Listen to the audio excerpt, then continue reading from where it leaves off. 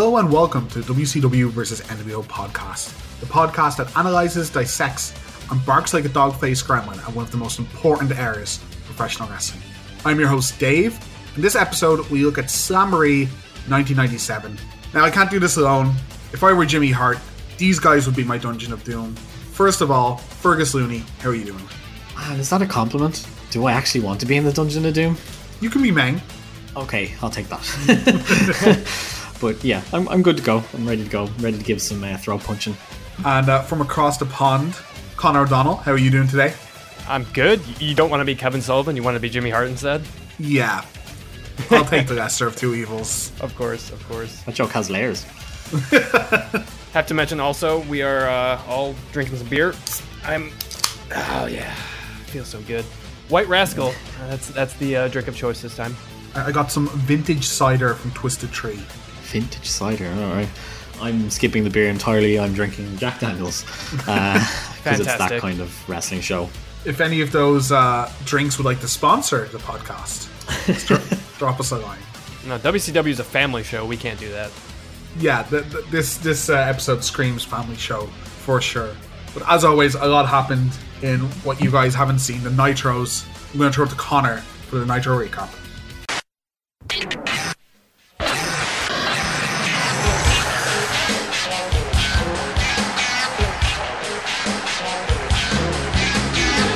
New Nitro recap. We are live chronicling the past month of WCW Monday Nitro.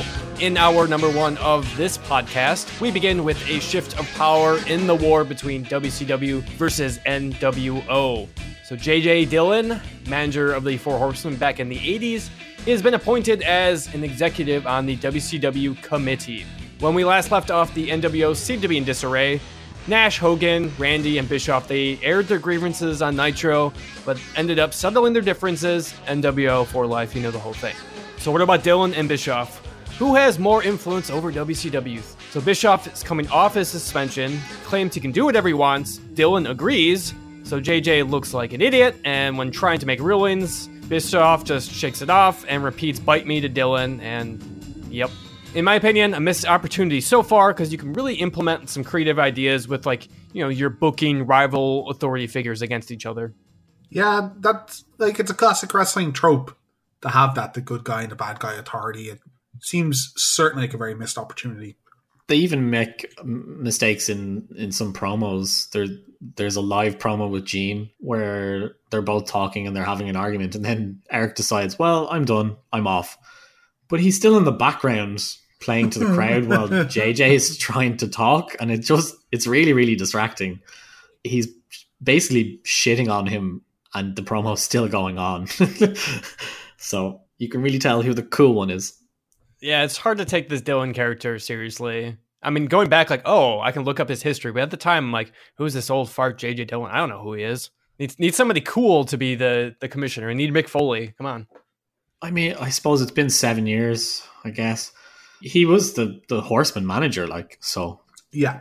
Like, he has extensive history. Maybe 7 years is too long. I don't know. Yeah, it's hard to say. Yeah, for me it was growing up. I had no idea about the WCW history. Like I said, you can't just look at the internet this time. They don't show promo packages of the Horsemen or anything like that. So when he comes off and arrives on Nitro, they're saying he's a big deal, but like, I don't see any reason why he's a big deal. He looks like my grandpa. I don't know. It's hard to be behind him, especially when Bischoff just undermines him so much. But we'll see how this situation goes. Hopefully it can improve. It's only a month into his run, so let's see how it plays out. So next, I wanted to point out, this was a very unique stretch of Nitros, especially when looking back at the grand scale of history of wrestling. So we have several appearances by Hall of Fame football players, more on that later. But we also have loads of short squash matches, and my least favorite, tons and tons and tons of DQ finishes. So if you watch wrestling during this era, you're familiar with this formula. Consistent, cheap interference to continue feuds and bridge the gap until the monthly pay-per-views. A few reasons why WCW seemed to implement this strategy at this point in time. First, the length and time between Spring Stampede and this show. I had to watch a total of 6 Nitros in preparation. It was a lot of shows to cover. And luckily, the NBA playoffs shortened Nitro to only 1 hour at one point. But also, that plays a key factor for WCW to fit in as many storylines as they could into 1 hour. So all this kind of comes together to make sense. And I haven't watched the Raws around this time, but according to the dirt sheets, WWF is following this kind of pattern, this style of booking in TV. So just fascinating stuff to see this style of wrestling manifest itself in our timeline. Yeah, we're very used to nowadays, or over the last while, since I've started watching 2 to 3 hour productions and complaining about how long it is and stuff getting drawn out, trying to jam so much stuff in and keep so many people, keep heat on the right people continuously, while having to pay it off in the pay-per-view. People are still paying insane amounts of money for pay-per-views back then. You need to give them a worthwhile finish. So you can't just have all these DQ finishes in pay-per-views, or you would think you couldn't. So they have to jam a lot of it in during the weekly shows, and that does not sound very watchable week to week. Like you sound like you have more common sense than the WCW bookers right now. Right now, or I mean, how you're explaining it, how the process of it, and I'm like, I'm not even sure they're following this. What are you talking about? Somewhere Russo's taking notes. Oh. So Gus, what do you think about this time in wrestling? Because I remember as a kid, I got into wrestling huge into the late 90s, but this type of booking really set me off. It's like, why are we watching? I know somebody's going to interfere at some point. Like, there's never a clean finish, seems, ever.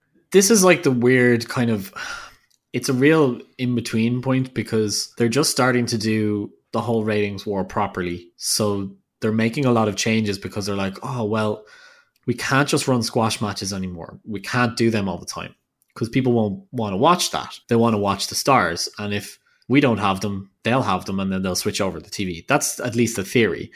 So they were kind of phasing them out, which then means you have people interacting all the time.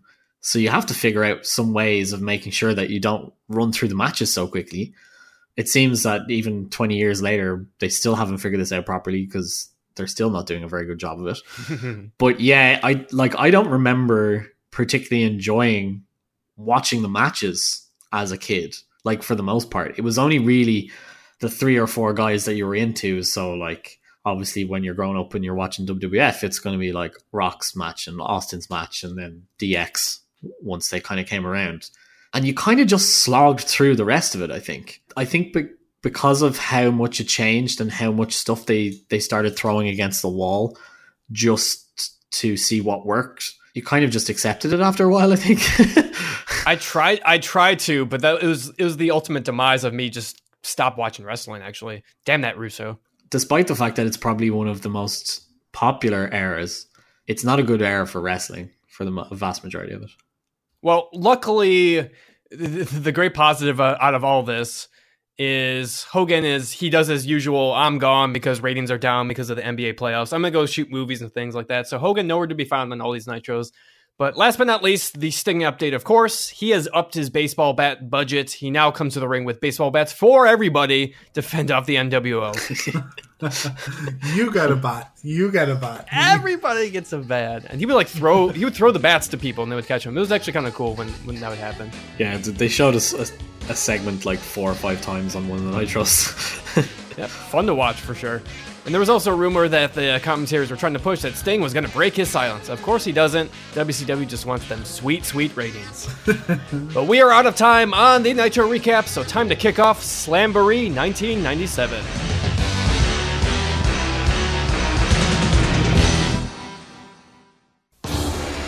These 3 are all pros. 2 are on opposite ends of the fierce Green Bay-Chicago rivalry. Off the gridiron and into the ring, one will gain the other's respect in the WCW's Black and Blue division. WCW or NWO. Piper is a true icon in the sport. The Nature Boy has defined excellence in World Championship Wrestling. Wildcard Kevin Green will aid in carrying the rich WCW tradition. The Outsiders and Six have hurled a barrage of insults in the direction of the veterans. The NWO is on a campaign to replace honor with disgrace. This triple threat will engage forces as WCW faces the NWO at Slamboree. Okay, so the opening video runs us through the 2 main feuds of the card. Mongo versus White, and the outsiders with Six versus Piper Flair in green. We have a bunch of pro football players in the main events of WCW. Bit weird. I don't think I've ever had this many. I've seen this many celebrity matches promoted on a card. Do you guys? Yeah, usually only go with one. Yeah. Yeah. I was surprised to find out that they were. I knew both of them wrestled after doing a bit of research. I was surprised to know they were split into two matches. Did not think that was coming. I was surprised that they were both still active football players. Yeah. At this show. Very good football players too. Yeah. I didn't know who Kevin Green was, and apparently he was. I should know who he is. Just looking at his numbers, Yeah. holy cow! Kevin Green was he only went in the Hall of Fame there maybe 2 years ago now. Okay. But yeah, he was legit. As we'll talk about later, I'm very familiar with Reggie White because he played for the Packers. Growing up a Bears fan, you know who Reggie White was because he kicked the crap out of us. Yep. And yeah, as I said, putting two complete novices, and like Mongo, we're forgetting Mongo's also just a couple years in the industry. He is better than these guys, but not by far. So three, Hall of Fame worthy football players and in one event is kind of weird.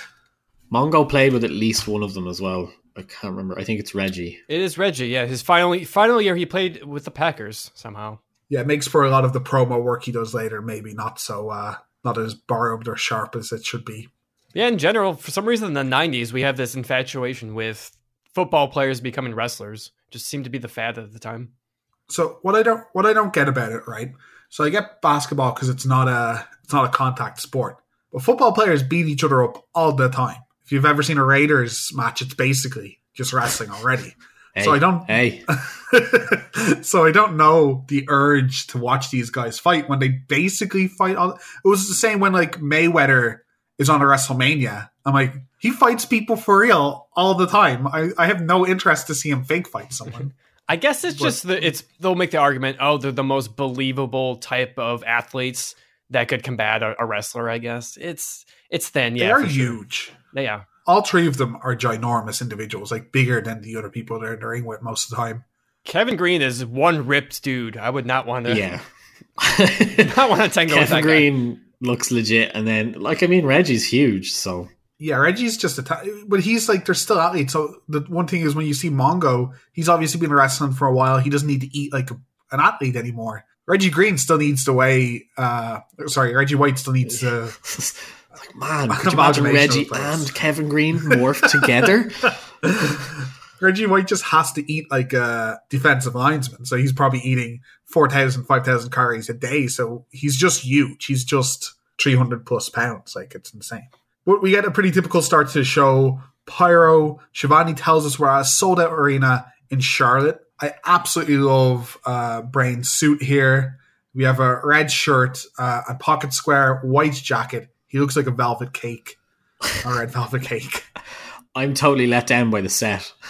I'm so disappointed after Spring Stampede having like a full-blown saloon, and then we just go back to nothing.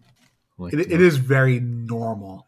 And they talk up matches in a very normal way. They talk up the exact same two matches. Brain hypes up Mongo, tells him, he knows how to play this sport, where White doesn't. He's only played football. This is completely different. And Dusty talks to tradition of Piper's team, Flair's team, compared to the scummy up-and-coming young NWO members.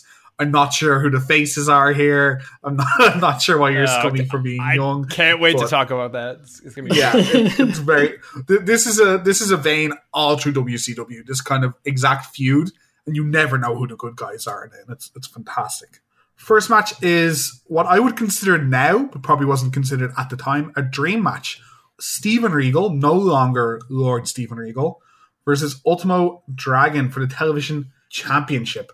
We've seen Regal involved with the title picture for a while. He had a match against Prince Iokea, which he lost at the last pay-per-view.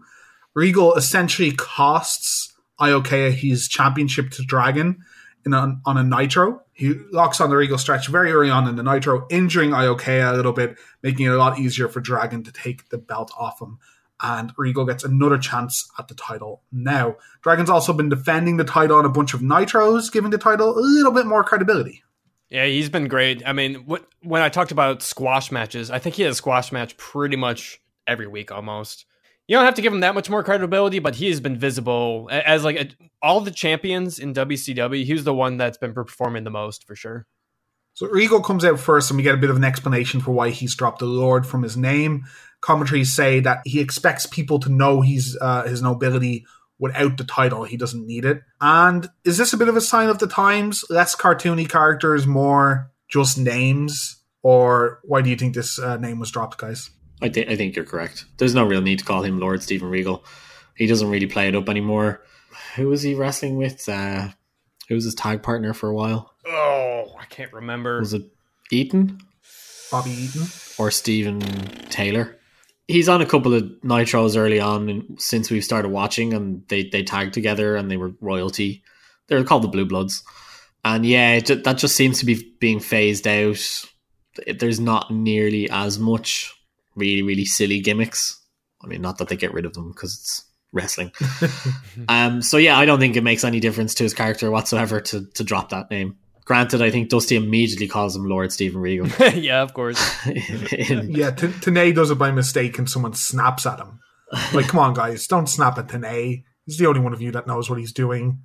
Dragon is out with Ono again. So we finally get Dragon and Ono, my favourite pairing, back together. But there's a little bit of dissension in the ranks. Dragon kind of, pushing him away. Ono takes a selfie. Dragon sells the flash that's non-existent like he's been shot in the eye. It's fantastic. He also has some nice new silver and gold attire, but it's the same as his last one, just more champion-like, I want to say. Yeah, you got to up your budget when you become the working champion, of course. You get paid more. That's kayfabe, right? You get paid more when you're champion, or why else would you try and be champion, I guess? I love it. Again, too much common sense for WCW. Yeah, so we said Tenay is out, but it's not a cruiserweight bout, but I guess he's just out anytime there's like a foreign wrestler or a foreign cruiserweight because he has the most knowledge of the commentary team. I'm not going to complain if he's out more. Same. It was kind of weird too during this match as we get into it. I don't know if it's like the fans. They bring, there's two flags that are draped over the guardrail. They do it for like the international matches. So there's a Japanese and English flag, and then later on there's like a Mexico flag and a Japan flag. I don't know what, like if those WCW is doing. I don't know what, or fans are just bringing a bunch of flags to the arena or not. Yeah, I'm not sure. There was like two guys they get a close-up of with the British flag and... British flag, yeah, I'm sorry. Yeah, I'm not sure. All you English, yeah, whatever. I can't keep track of you. Yeah. Careful now. Controversial. I'm just ignorant American. Yeah, we got a close-up of some British fans, and they seem to be cheering Regal, so I kind of assumed the flag came with them, but you never... It could be plants. One stupid thing to note, did you guys see Regal has like a hickey? Yeah, there was like the first close-up of it, and I was like, huh? That's exactly what I've noted. I missed, was it on his neck, like, or? Yeah, just a big red blotch right on his neck that's definitely in the shape of a hickey. Nice. Yeah. Regal was a bit of a party animal back then, so to be expected, I guess. We had an early technical stalemate in this match, broken by a big side slam by Regal. In general, the team seems to be that Dragon is a bit more technical and Regal has the power and the strength advantage. Regal puts a stop to an Irish whip, which I don't think people do enough. The Irish whip is still one of the most unbelievable things in wrestling when you really break it down. Not enough people just stop running. And hits some nice strikes and a European uppercut. I love the little intricacies in this match. Oh, so good. Yeah, things like that. You told, like stopping the Irish whip. There's tons of other examples that we'll bring up during this match. Just when they're doing their mat wrestling, Regal has his legs wrapped around Dragon's neck. Dragon, he kind of like rocks his legs up and down to get up enough momentum to break the hold into a kip up. Like, it's like not only a creative way to like break the hold, like you just need decent strength in your abs to pull that off. And Dragon's he's the best. I love Dragon. Yeah, he's really good in this match as well. Dragon drops Regal with a drop toe hold. Dragon walks all over his back, kind of heelish move, and does his headstand on the top turnbuckle, the spot we liked from the last one. Dragon then hits some of his trademark kicks to knock Regal on the ground and starts unleashing those thunderous kicks to the lower back. They never don't look nasty.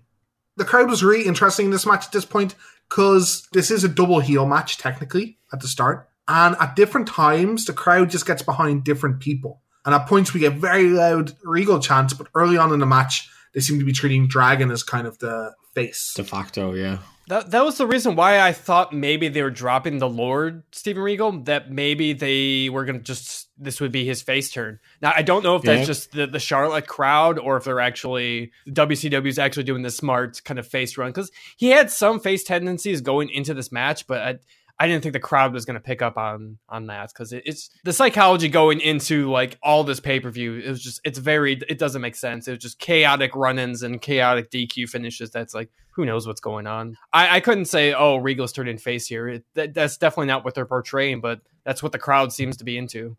Yeah, to be honest, I was kind of surprised that they were getting behind Regal at all, because every time we see him, he's proper heel. But like you said, like maybe he's trying to build towards it, and that could be a very valid reason for him wanting to drop it himself. I'm not willing to give WCW credit for that, I don't think.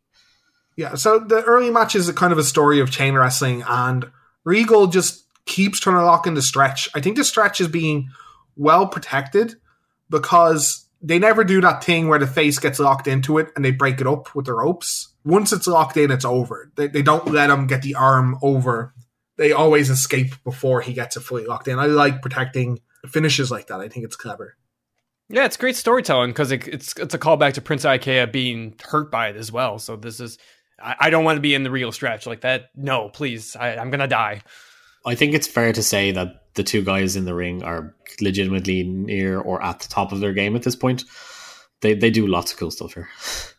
Dragon gets some of his own submissions in the meantime. He locks in a Kimura at one stage for a little bit and then gets a cross arm breaker, as you call it, or just an arm bar. I like that kind of style. I know a lot of people in modern wrestling try and kind of imitate that kind of MMA style, but Dragon does it really well. The next set of kicks, Dragon lays in again, looking absolutely horrible. Brain does his classic shh on commentary. Listen to it. Listen to how loud it is. This is the point in the match where we're getting really loud Regal chants. It seems like the crowd is just getting behind whoever's on their feet. And I think just appreciating a pretty sweet match. Very cool spot where Regal goes for a back body drop. And Dragon kind of side flips out of it. I can't even explain it in a different way, but there's like a side flip out of it, lands on his feet, and drop kicks Regal to the outside of the ring. I hadn't ever seen that before. While Regal is on the outside, Sonny hits some of his karate-style kicks. Dragon doesn't look too happy about it and gets in the way of Sonny and Regal, pushing Regal back in the ring as Sonny shouts, "I wasn't finished." Dragon goes for a moonsault but misses. Regal attempts to stretch, but again, Dragon gets to the ropes before it's fully locked in. And I'm really enjoying the match at this stage. Yeah, the match up to this point was awesome, but I think this is kind of where it falters a little bit because there's like a couple awkward exchanges. Both guys, I think, are a little gassed at this point. Regal is certainly gassed. Yeah, well, I think it's at this point that Dragon, he tries like a slingshot to the outside. Regal dodges, and it's like a lame bump by Dragon. He just kind of like falls over. It didn't even look like any kind of move. It was just kind of like, ooh, I fell on my toe. Oops. Yeah, they were trying to. They obviously botched, and I think he tried to sell the botch a little bit. But I completely agree. Regal is not looking conditioned maybe for this length of match.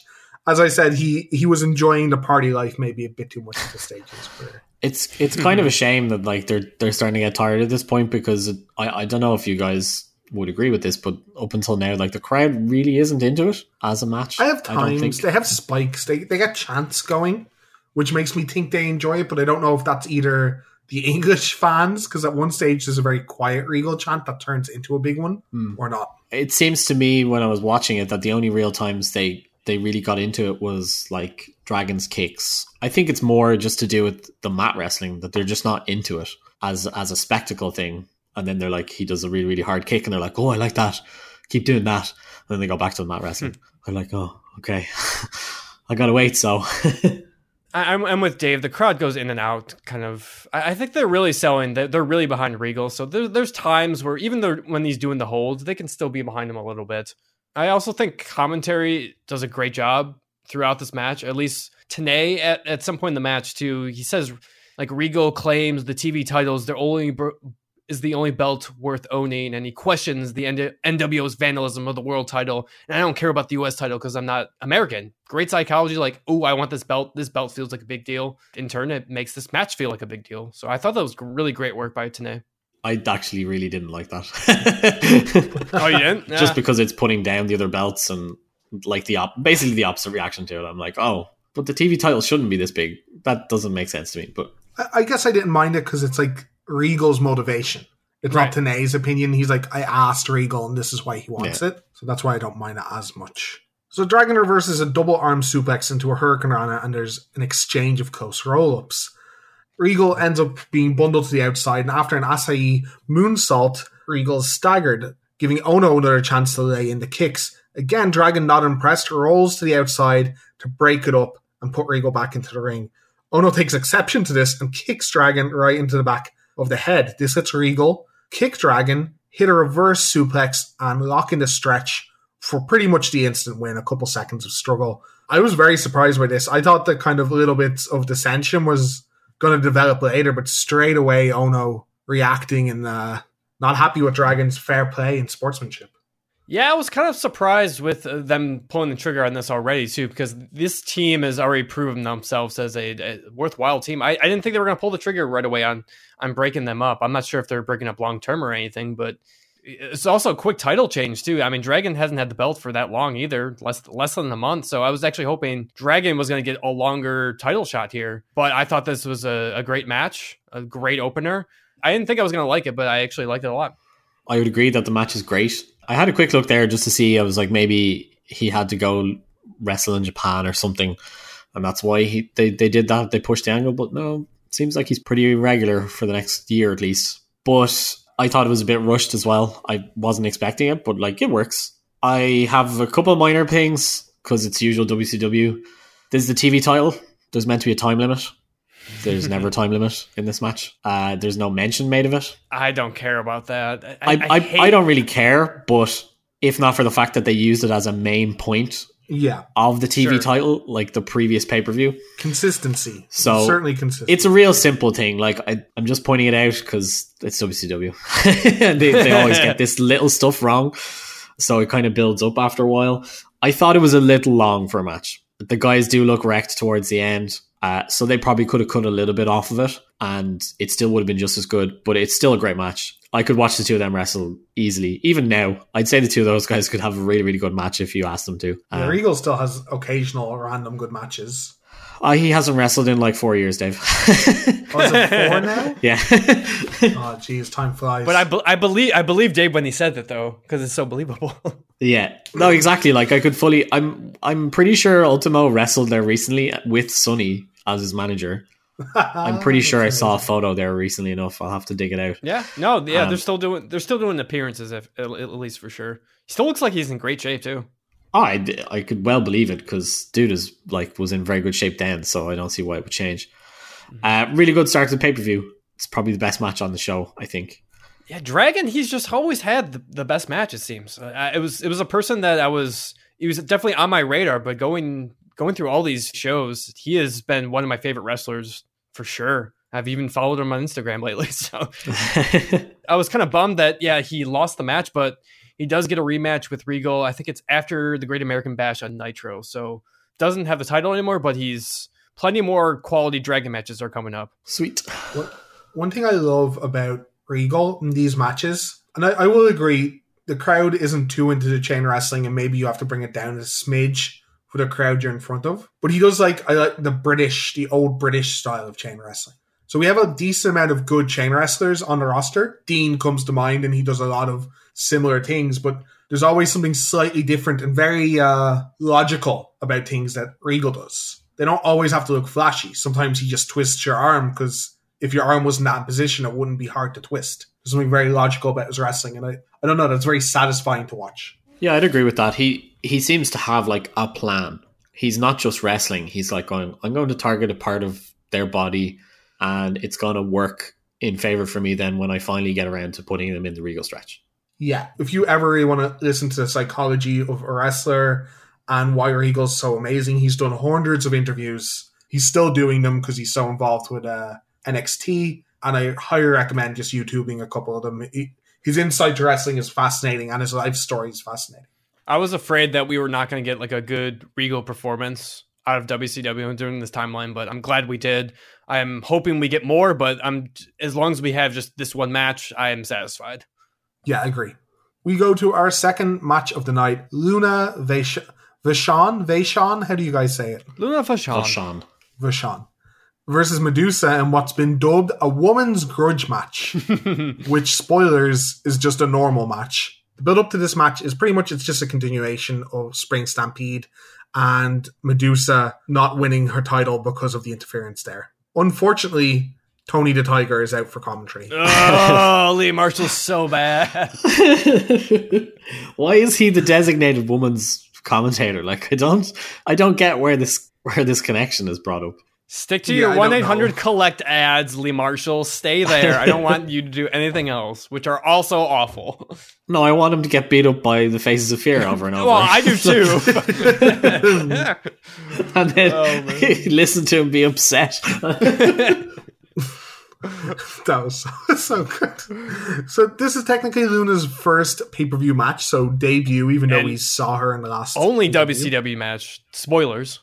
Only match. Only match. Oh, well, yeah, makes sense, yeah. Which is weird.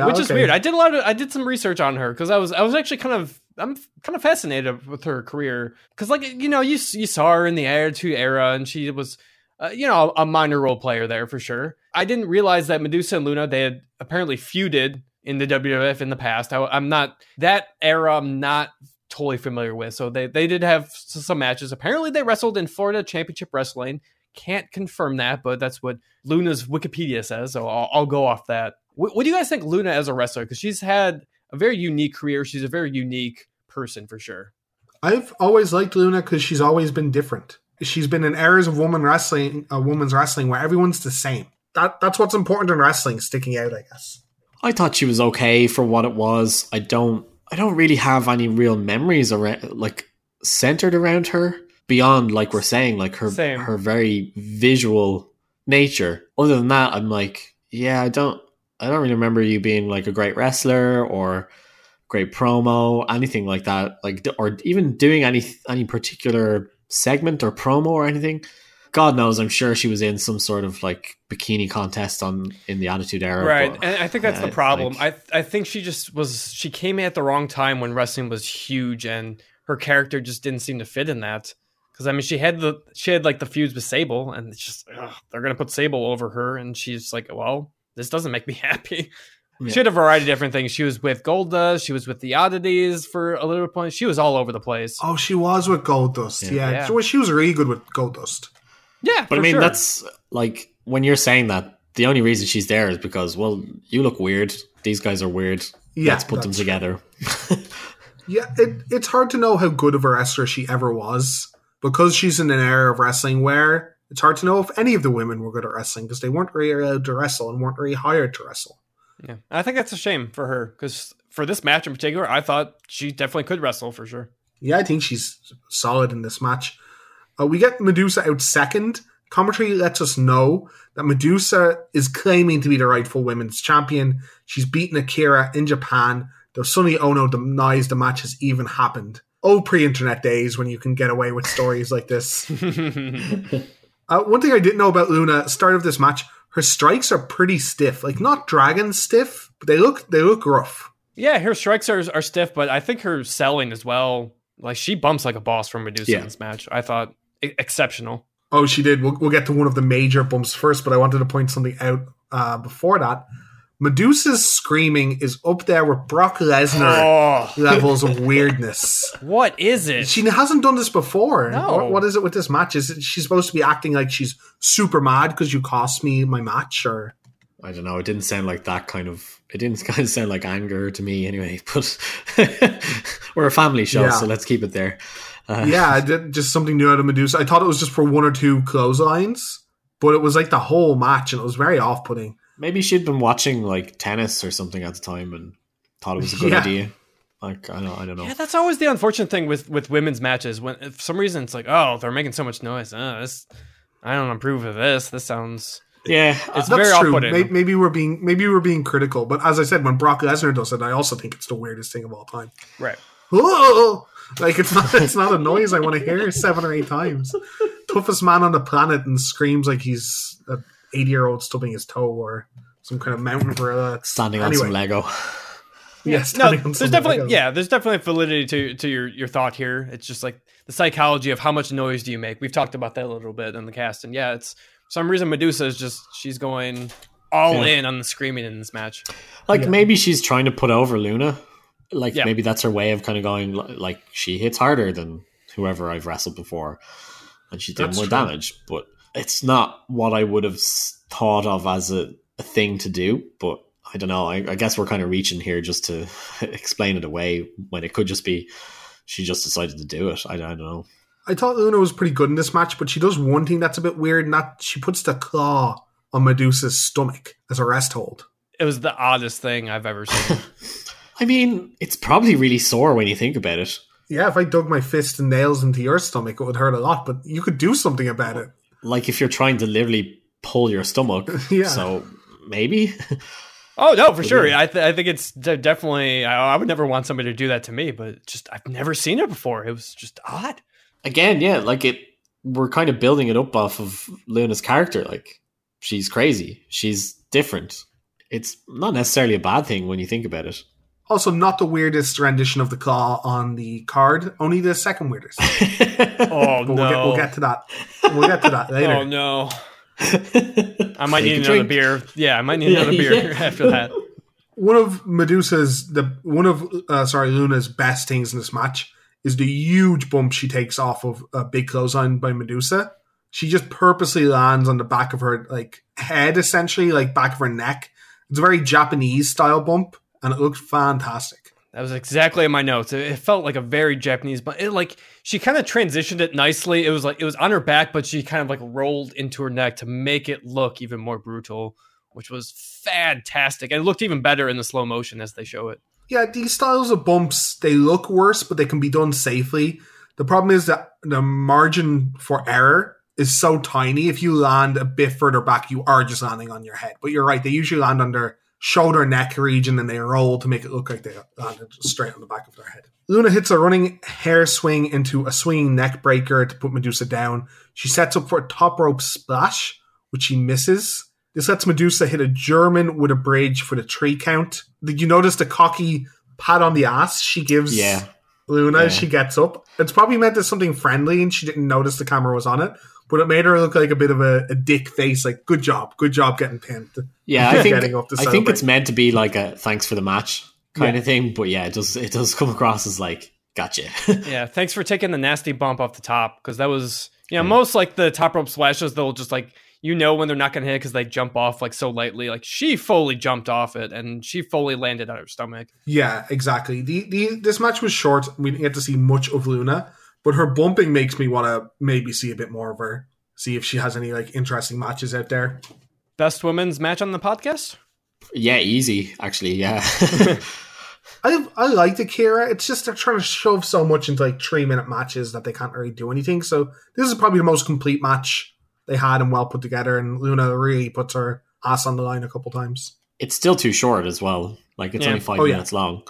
It's probably an indictment of how poorly people treated the women back then. And continued to do so for the next 15 years.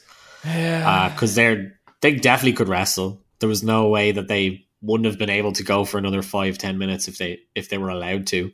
And they would have been able to do something good to great, given time. But they never were given time. And then thanks to certain bookers coming up in the next year or two, they definitely don't get given the opportunity. So it's a shame. It is. They come and go so fast. I mean, Luna, she goes back to the WWF after this. Yeah, at least she's used a bit better then. But as we said, we never get to see her actual wrestling skills throughout her whole mainstream career anyway. Maybe she does some better stuff in Florida. I mean, how many more? Is this the last match we're going to get? We have one more women's match. One more women's match. Yeah. And then the belt ceases to exist. In the trash, like another women's title. Oh. Poetic Justice.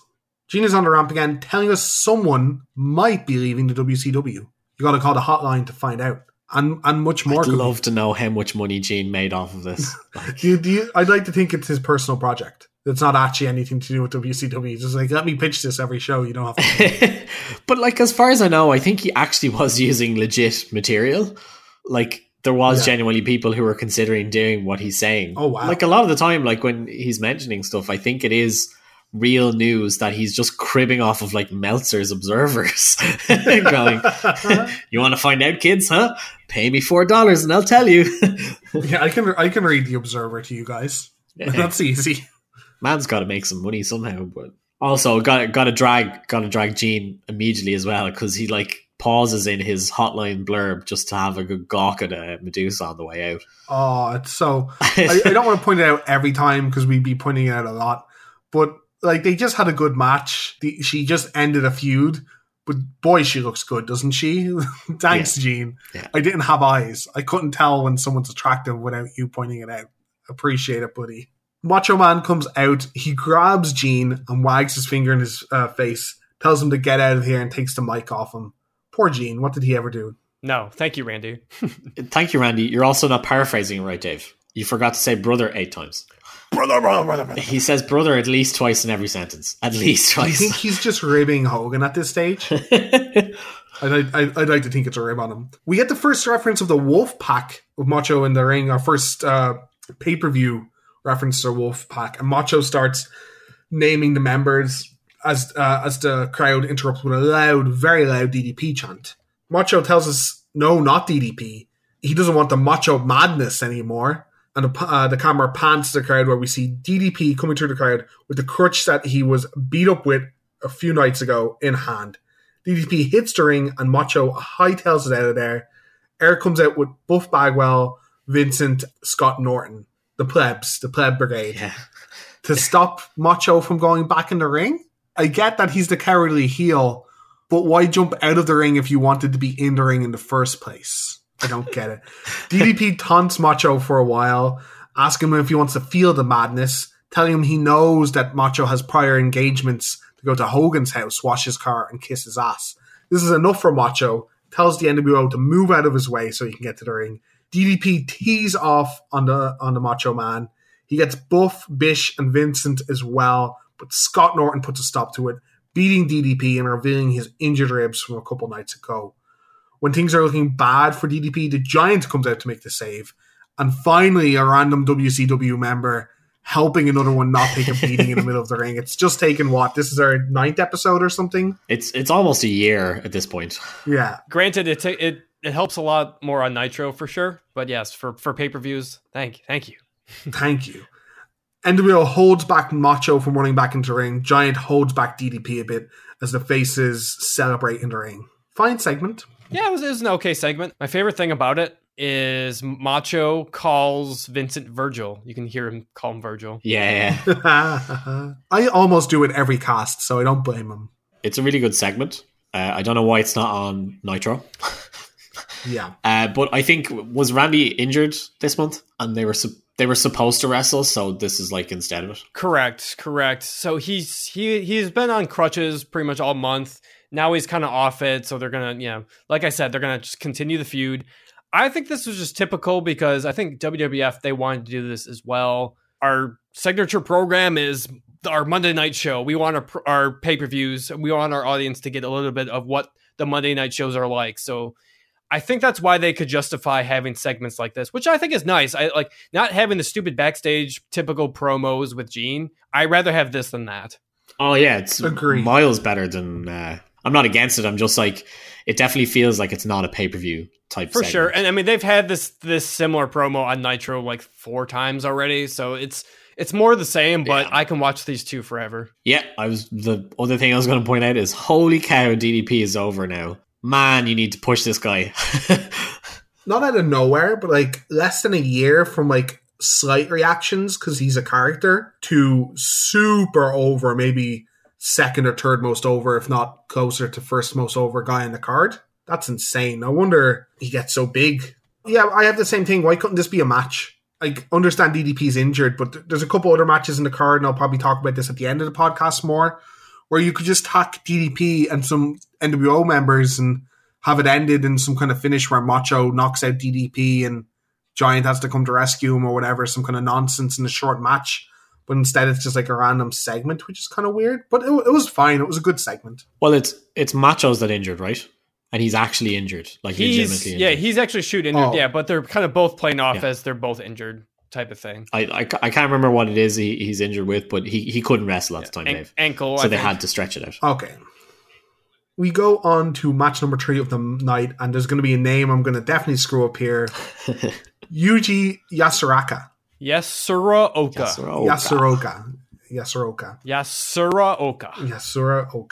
Can never get these right. Just call him Yuji. I call him Yuji for my whole write-up, yeah. Call him Yogi. That's what Bobby calls him. Not racist at all. not racist at all. To be perfectly honest, he's probably not being racist. He's probably as lazy as you, and he's like, I can't be arsed.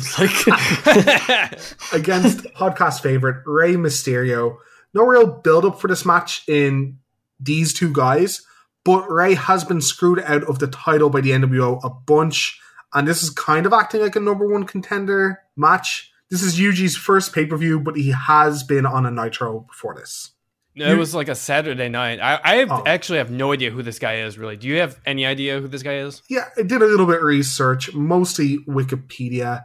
Yuji is a young up-and-comer at this stage in his career, working for War, which is the best name for a promotion of all time. It's wrestling and romance. In Japan, he's also had a few appearances at New Japan, because War and New Japan had an agreement at this stage. He has won 2 International Junior Heavyweight Tag Team Championships with none other than Lance Storm. And the month after this, he wins the International Junior Heavyweight Championship from none other than Jushin Thunder Liger. So there was some fate in this guy, but he retires like not too long after this, pretty young. I don't know why he retires early, but he just kind of goes. I think the match is kind of evident as why he doesn't wrestle for very long, to be perfectly honest. That's fair. He also looks like a cheap knockoff Power Ranger. Something you'd get in a non-brand name store. Looks so dumb in this match. I never understand people wearing like big Power Ranger suits unless they have like some out there gimmick, which he does not. Coming into WCW where everybody wears black and it's this guy wearing like yellow, like bright yellow and red, like hurts the eyes. Oh. Yeah. Yeah. Rey runs Yuji out of the ring for one of the most notable kind of spots of the match. Mark Curtis has never done this before, so I'm not sure why he does it now. Stops Rey from diving out of the ring, but Rey just dives over him and hits Yuji. And this is pretty sweet. It's a pretty nice variation on the typical spot. Yeah, I've actually seen this GIF for a while. I didn't know it was actually related to this match. It actually looked nice compared to the spot that they missed completely on camera. So at least they got this on camera nicely. Yeah, we get to see that spot on replay later, but that is pretty embarrassing. Later in the match, Yuji does his own dive to the outside, and the WCW camera doesn't only miss that, but misses kind of the impact on Rey, so I don't even know what move he's trying. I just kind of see them fall off camera. I'm just thinking I'm going to have to make some sort of like bingo card, I think, at this point. We should probably post a drinking game. I think the drinking game would be too much. I think people might get in trouble with that. But like a bingo card, I think would be interesting. Like there's definitely enough like generic things they do pay-per-view to pay-per-view. Yeah. I'm down with that. So yeah, this match is tough for a number of reasons. Obviously, yeah, we can talk about Yuji in a little bit, but I thought what ruined the match mostly for me is the commentators.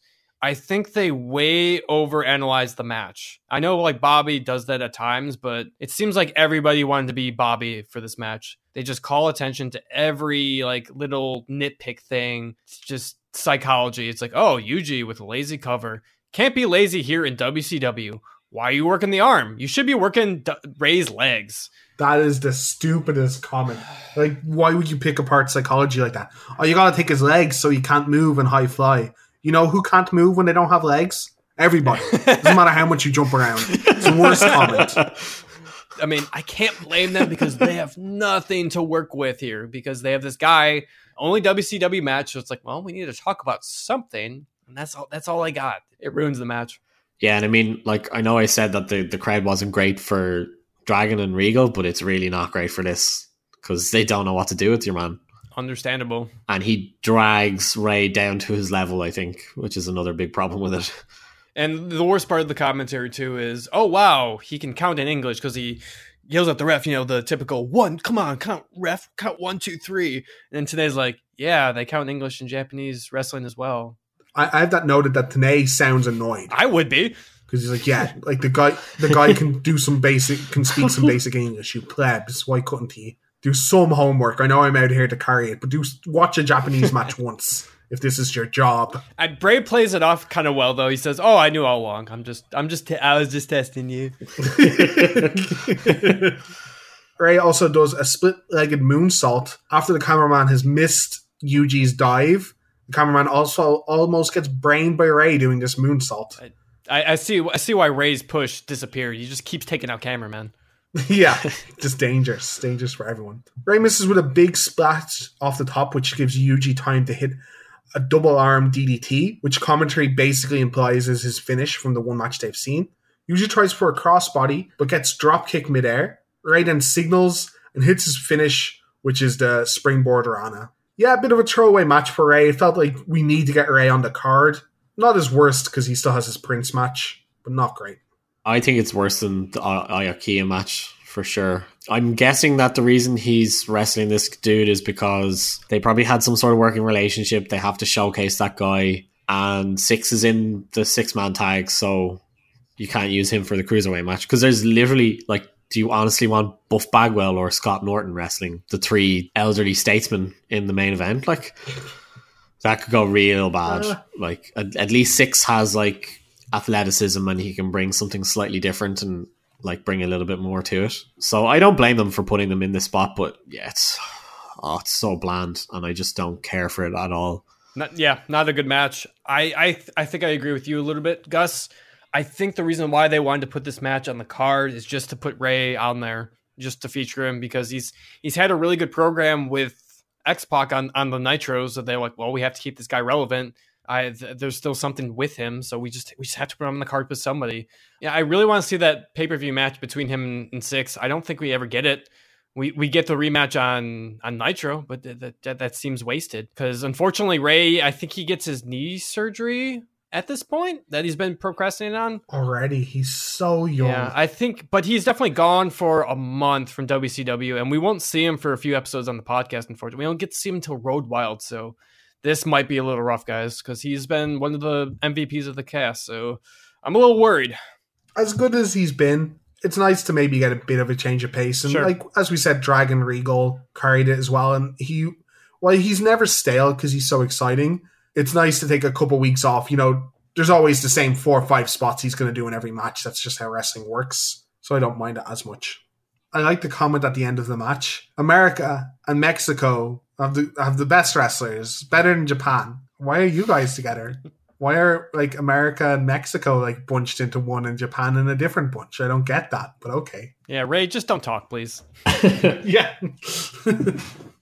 He learned to talk to the camera. Buff is telling everyone, talk to the camera. They love it. Match number 4 of the night, and this is basically what I think of it. Let me take a swig. Yeah. We get Glacier. This isn't even close to the worst thing on the card, guys. Like, it's a travesty to the name of Glacier, though. well, that's very true. Glacier versus Mortis, and forget what I said about dropping cartoonish gimmicks right into cartoon land here. This is a feud that was continued from Uncensored. Mortis has been involved in most of Glacier's matches and has stolen his helmet from his entrances. Rat has also been involved in beating down Glacier on Nitros, and he's been identified as the person that interfered in their last match. This hasn't stopped Glacier, though, from being on an undefeated streak, right? He hasn't lost a match yet? Nope. He has, like, my notes from Nitros are basically Glacier wins match in, 1 minute. Then Mortis and Wrath come out afterwards and beat him down. Mortis out with Vandenberg, and they still have the helmet. Commentary lets us know where Vandenberg is. Rat can't be far behind. What foreshadowing. Fantastic foreshadowing. My favorite line of the night, though, from Vandenberg, he shouts at the camera, "Glacier, tonight we send you back to your igloo in a body bag." What great way to get heat. Yeah. Get it. Crowd invested. Get it. Actually, I don't get it. He likes ice. Sure, okay. He enjoys ice. Okay. So he must have an igloo instead of a house. Do you think, like, nice, when they were positing, like, oh, he's going to take the helmet and it's all his powers or whatever, do you think they're trying to go for this, like, urn style angle? They're like, well, it worked for Taker, so surely this will work when we steal the helmet that nobody has ever seen before apart from the intros and has never been used. But, you know, I wanted it to be way more Mortal Kombat. If you're going to go for it, he should have ripped out his spine and still have it. There you go. Then you could have called him spineless before the match. It writes itself. Come on, Russo. Boo. Well, Russo's not here yet, so you can't blame him for this. I can blame him. We can always blame him. Damn Russo. Glacier drops his entrance mask halfway through his entrance and runs into the ring where he gets beat down by Mortis. And a common theme for this whole pay-per-view, the commentary team letting us know the second man into the ring is always at a disadvantage. Okay. I do like that Glacier. I do like Glacier sprints into the ring to go after Mortis. I wish that was more done in like these. I mean, this isn't the blood feuds. You know what I mean? Yeah, blood feud type matches. Yeah. It's not your typical Triple H and Randy Orton. Just like, I'm just going to calmly walk to the ring. It's like, you guys have done some shit together. You should run after and kill each other. Yeah, agree. Yeah, there's this thing called emotion that you can use. Yeah, and our man Glacier, he continues to perform. Yeah, luckily we don't have to talk too much about this match because Mortis instantly signals for Rat to come to the ring. Don't know what he has to signal. Would Rat not just have come to the ring in the first place or come out on his own? Glacier starts his comeback as Rat slowly and methodically strolls down to the ring. He's like the Spanish Inquisition. He operates on fear and surprise, Dave. Surprise. After Mortis takes some of the beatdown, Rat slowly gets into the ring with the weird staff that Mortis has and hits Glacier with it breaking the staff, of course. They start a beatdown as the crowd chant bullshit. Right you are, crowd. Right you are. The only cool spot I can pull out here is Mortis does like a Faymaster from the apron onto Glacier onto steel steps. That was kind of okay. Looked painful and probably wasn't. Then Ernest Miller hits the ring, takes out Mortis and Rat with some sweet spinning kicks. One of them looked real stiff. Mortis bumped real hard for one of them right to the face. At first, commentary think Miller is just a random pleb from the audience, a fan. Yeah, like... Come on, guys, please. A fan throwing those kicks. Surely somebody has clued them in, like, even a little bit, like, to what's going on. And then they point out, he's like, oh, it's Ernest Miller. No one else kicks like that. I'm like, no way you know who Ernest Miller is. Come on. The household name, Ernest Miller. For those of you that don't know, Ernest Miller has won multiple karate world championships and a kickboxing one done by a karate organization. I don't know how much merit that one in particular holds. Why he is in WCW is because Eric Bischoff recommended he become a wrestler after he trained Bish's kid, Jarrett Bischoff. Fantastic. So that's the whole story. It's typical WCW. You're barely a wrestler. Let's throw you in the ring right away. I will say his kicks look sweet, but Mortis did sell it like he was hit by a truck. Yeah, this will be interesting because I remember hating the Cat character that he eventually gets, his heel persona. Not quite the James Brown gimmick that most people remember. So we'll see how adult Connor thinks of the Cat, though. Like maybe it's aged well. I don't know. I read about it and it sounds fantastic. Not in a good way, but in pure wrestle crap way. So I might really appreciate it, but we'll see. I mean, what more can you say about this like segment? Again, probably should have been on TV. Like you're saying, Connor, like to try and promote Nitro. It's like, this is the gold you get to watch on Nitro. So you better make sure to tune in. I got nothing. The less said about this, the better. I mean, at least they're trying something. It's a storyline. They're not just randomly throwing guys out into the ring like they did the previous match. But yeah, the sooner that Mortis and Raph move on to their next characters, the better. Because I at least enjoy them more in those roles. They're also not like terrible wrestlers. Like they're fine. I think Mortis is actively good. Oh, Canyon's a good wrestler. I don't know what he's like later. Yeah. Like I think Mortis, you can tell by the way he bumps. Now he suffers a bit from, he's a big guy, he probably shouldn't bump as hard as he does, but he makes other people look good. He's made Glacier and Ernest the Cat Miller look fantastic, I think. After seeing and appreciating Meng a lot more and the Faces of Fear, I'm really hoping I get to see them against Clark and Bryan Adams, because that will be awesome. It's just people lumping each other like for 10 minutes. Yeah, we haven't seen Wrath in a match yet, so that's what I'm waiting for. I think we get a tag match against these four. I can't remember which pay-per-view, but it's coming up. So don't expect too much. After this segment, we get Gene on the ramp telling us again that a WCW member might be leaving and to give him a call. He must be really lonely getting all these people to call him all the time. No promo this time, though. Just Gene on the ramp. Don't forget, he pimps out the ringside girls. Yeah, he does. Yeah, the weird time where we don't have the Nitro girls to gawk at yet. That'll be fun to In cages where they belong. Does it ever get to that point? I thought that was a TNA yeah, thing. Yeah, they dance in cages, right? I thought that was TNA, but we'll so the most surprising thing I think about this whole show, we don't have interviews or promos. The whole show, it actually felt great. Yeah, it runs better. Yeah, in general, I'm a fan of, unless it's like a shocking revelation or like a new member being revealed for a stable or something, pay-per-views aren't where you do your promos. Promos are to build feuds. Pay-per-views is where you pay them off. I'm pretty traditional like that. So I don't mind when there's a lot less of them. Match number 5. Jeff Jarrett versus Dean Malenko for the US title. Jarrett comes out with Deborah to his own music, not the Horseman music. Fun fact that I learned recently, do you know that Arn Anderson says that Jarrett was never a horseman? Like real life, not actually like in story. Apparently he's like, well, to be a horseman when you're kicked out, you have to be beat up, essentially.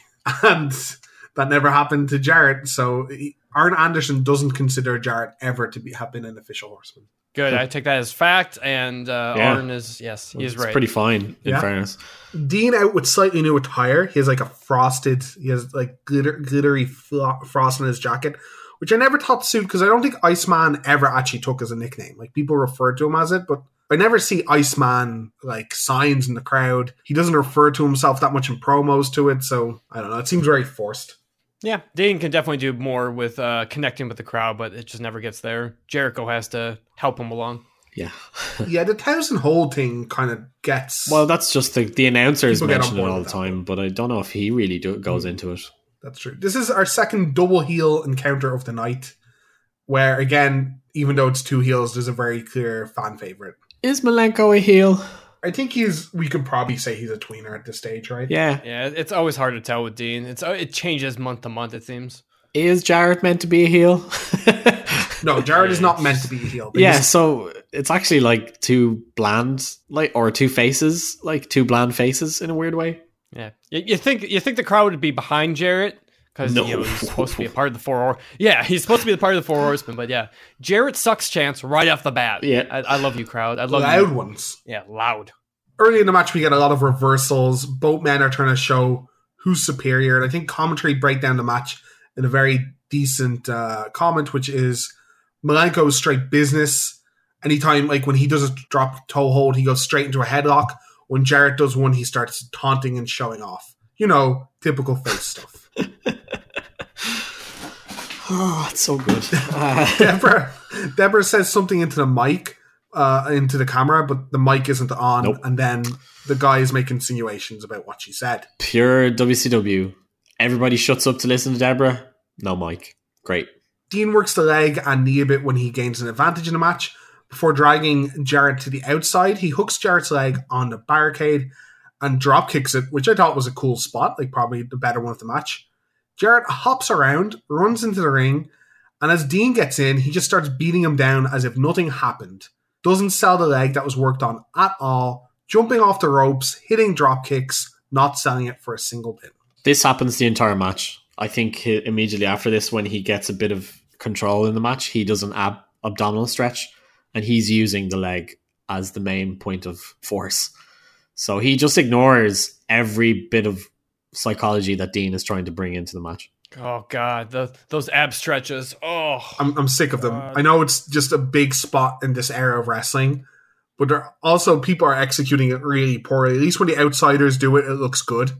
But it's the typical, hey, come hold my hand, Deborah, because that's how leverage works. They're not spots, though. They're just rest holds. Right, right. Well, I think the big reason that it really gets me here is that he runs it back to back. Oh, the second time. The crowd is just dead by that point. Like, come on. Like, thing I noticed about this match too with Jarrett, I hate his selling because it's a really bad team up with a guy like Dean, because Dean puts a lot of holds in, but Jarrett is terrible at selling holds. He just calmly says, no. He doesn't squirm. He doesn't emote any pain. He just kind of sits there. This is a token of Jarrett's career. He does two things. One, he doesn't sell very well, so he doesn't make the other wrestler look that good. And two, anytime he's in there with a technician, his character is, well, you didn't know, but I'm actually as technically good as you are. That's not your... What? No, that's ridiculous. That other guy's entire gimmick is he's a really good technical wrestler. Your gimmick is you're a cowboy. Why would you be as good at wrestling as he is? And this happens through his whole career. Later on in TNA, he does the same thing to Kurt Angle. He out-wrestles Kurt Angle in matches. I'm like, what are you doing? Oh my God. Do you want to know a secret, Dave? What? It's because of his dad. It is because of his dad. It may have something to do with his dad was a booker. Well, okay. I'm glad I noticed that I'm not crazy. Okay, all right. It all makes sense. No, yeah, he's Jarrett is one of the most overrated guys, I think, of this period. Ever. Yeah, ever. Again, I think it's hard just because this is probably one of the worst stretches of his career, I think. I loved his WWF stuff later on in the Attitude Era. He is certainly entirely dependent on his gimmick because he's not the best worker. He's not the worst worker. We are a little harsh on him because I dislike him, so I'm a bit harsh on him. There's far worse workers on the roster.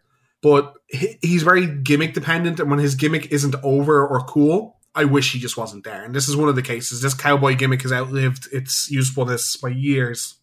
I'm laughing at my own notes. This is just... Yeah, I love it. I love at this point they try and go into the ropes. This is after trying to do ab stretches. Yeah. It looks like one of them tries to go in the ab stretch again, but both are unsure what to do, and Jarrett just falls over, and then Dean's just I'm just gonna start stomping viciously because I need to get the crowd back into it because Jarrett's not picking them up. Yeah, so. they looked a bit hard. It looked like Dean might have been a bit annoyed by that. That's what I thought. I thought he was pissed. Yeah, I'd agree. I'd be annoyed wrestling Jarrett at this point. When he rolls to the outside after the stomps, more very loud Jarrett sucks chants. In the ring, Jarrett goes for a figure 4. Dean escapes by hitting Jarrett's knee, causing him to fall over and clutch it, which would make infinite sense if you sold any of the knee things that Dean has done the entire match. Oh my God, Jarrett, you're so annoying. And then afterwards, Dean goes for the cloverleaf, but gets rolled up. Jarrett gets a 2 count. Top rope crossbody by Jarrett is rolled through by Dean for another 2. Jarrett reverses a sleeper into a shin breaker and locks in the figure 4.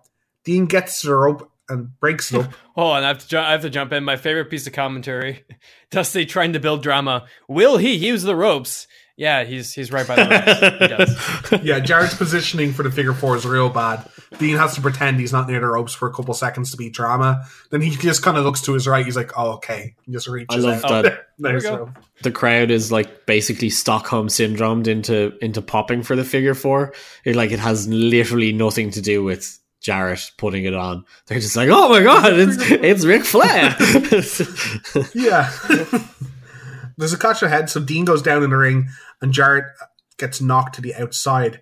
Mongo comes down and tells Deborah Jarrett is fine. He's not fine. He's on the ground. Don't lie, Mongo.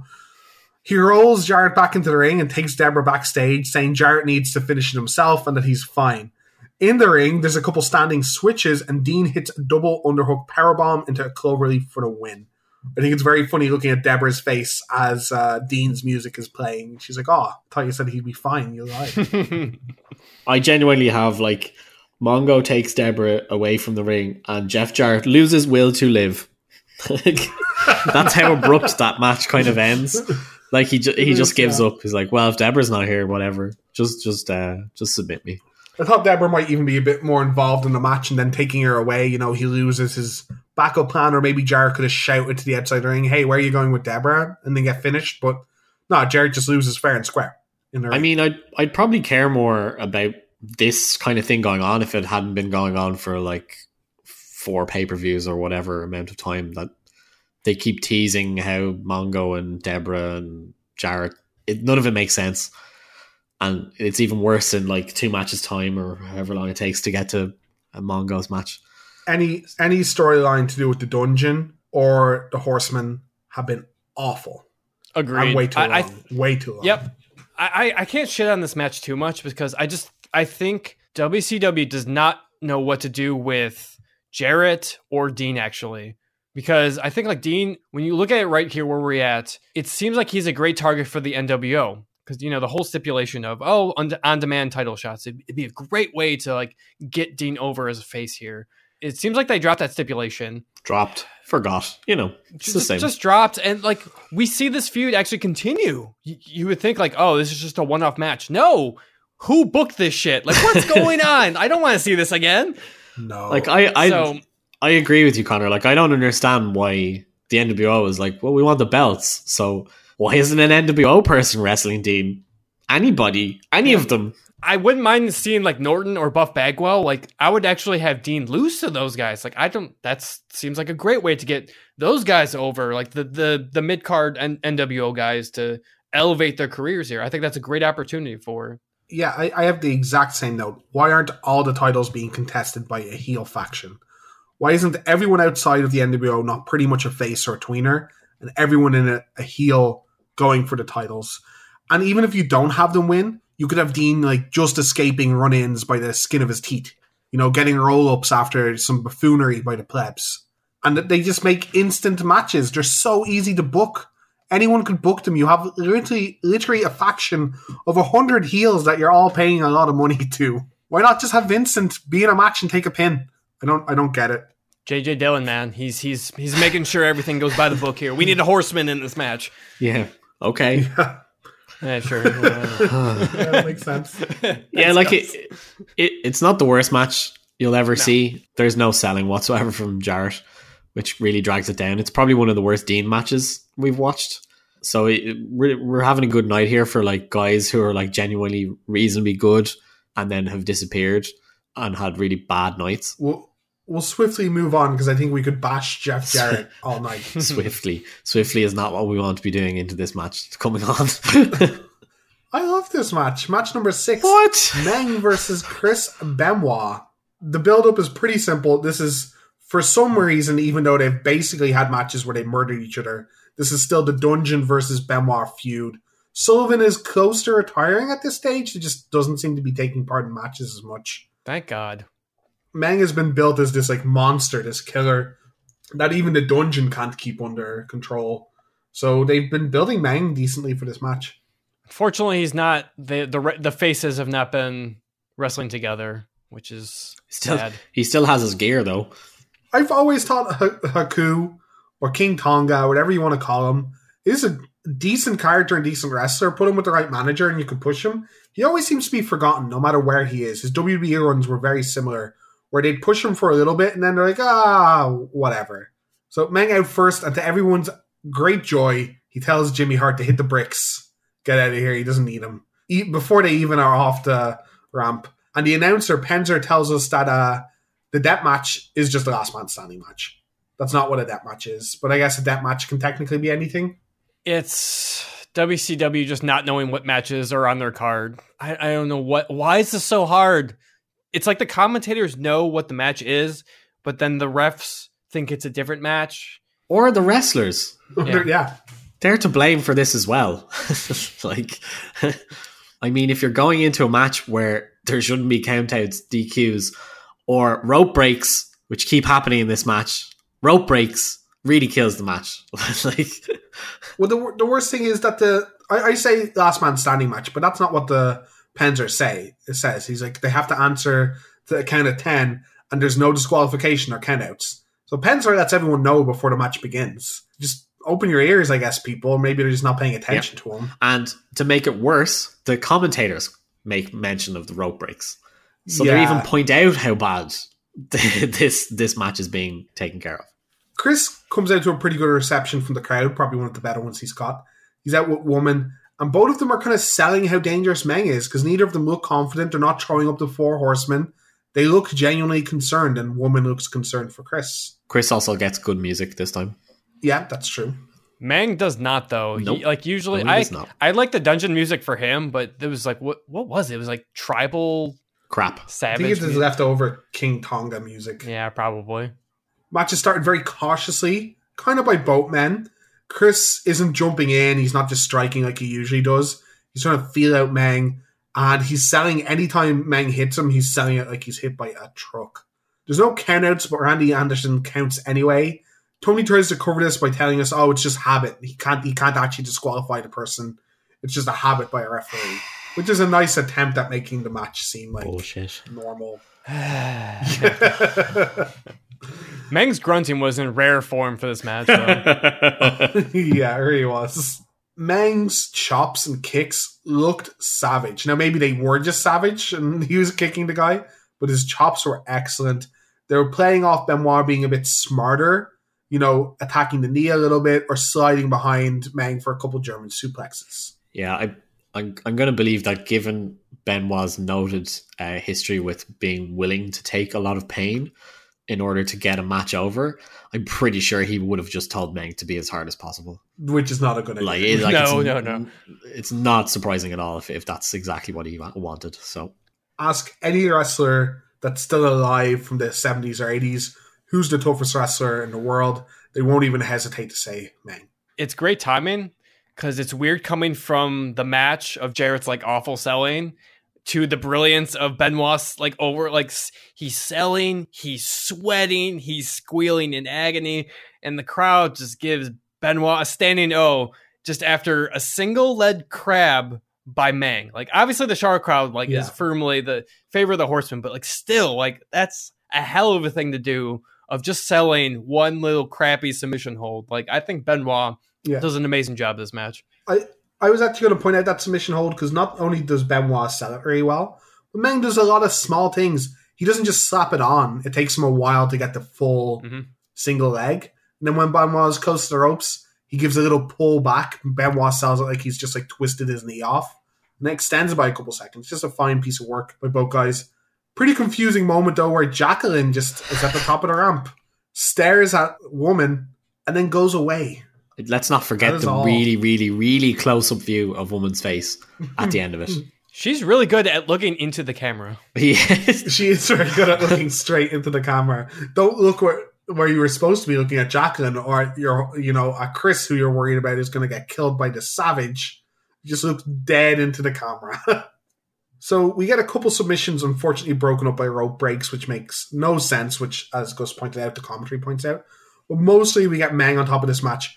Large strikes and headbutts leading to 6 or 7 counts. At one stage, Benoit catches Meng napping, going a little too slow, locks in a crossface, which again, Meng just kind of goes underneath the ropes and Benoit is forced to break up. At least Meng looks like he's trying to get out of the ring, which he does later with a crossface, but Randy Anderson just jumping on the breakups, which doesn't make any sense for the match. Yeah, one thing to note is that Chris is finally using the crossface because he hasn't used that in other pay-per-views, and the commentaries put it over that this is his finisher. This is the deadly move that he uses. So I'm glad to see kind of Chris is coming into his own right now, and he has his own repertoire of moves. He does the impressive triple German suplex spot. Yeah, so really cool. Vintage Benoit is finally coming into his own right now. Yeah, I didn't know it started in WCW. I thought that was something he developed when he was wrestling Angle and Eddie in WWE. I didn't know it started this early. Chris was using basically insane top rope Germans plus I stab you in the side or whatever, suplexes as almost finishes and then a roll up or whatever. But yeah, we're starting to recognize the performer we see later, and I think he's looking a bit better and more polished in these matches.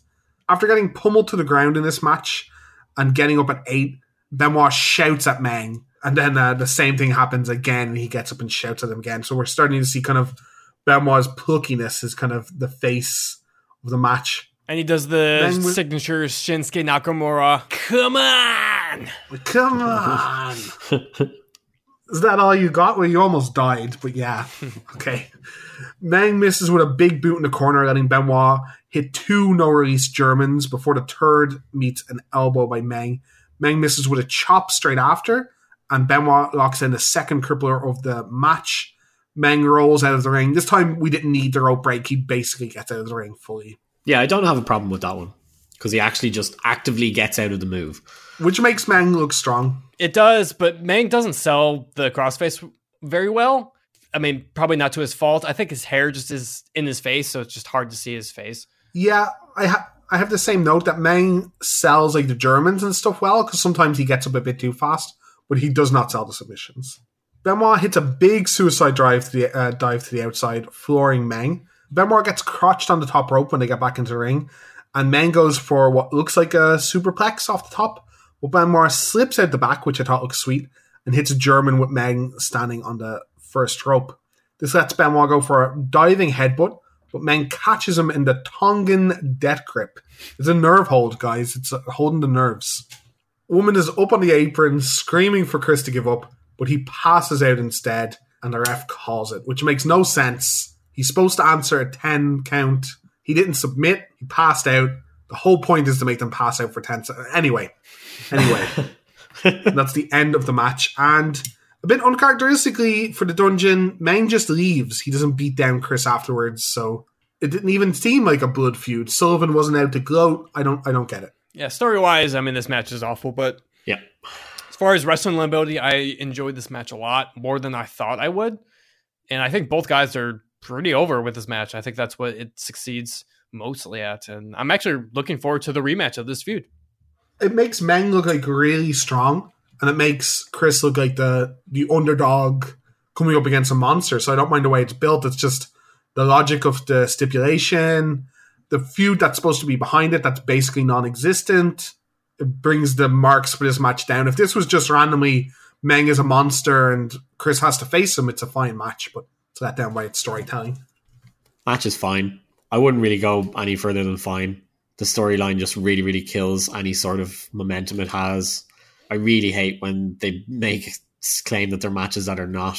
It just really wrecks my head. And it's real simple things like that just ruin stuff. Because if they can't have rope breaks, then you can build something around that. Because you can build like, oh my God, if I get stuck in a submission hold, I'm probably done. Because nothing can save me then. It can actually mean something then.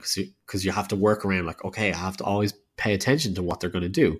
I can't just rely on where I am in the ring to help me anymore. Obviously, Kevin must be building up to retire.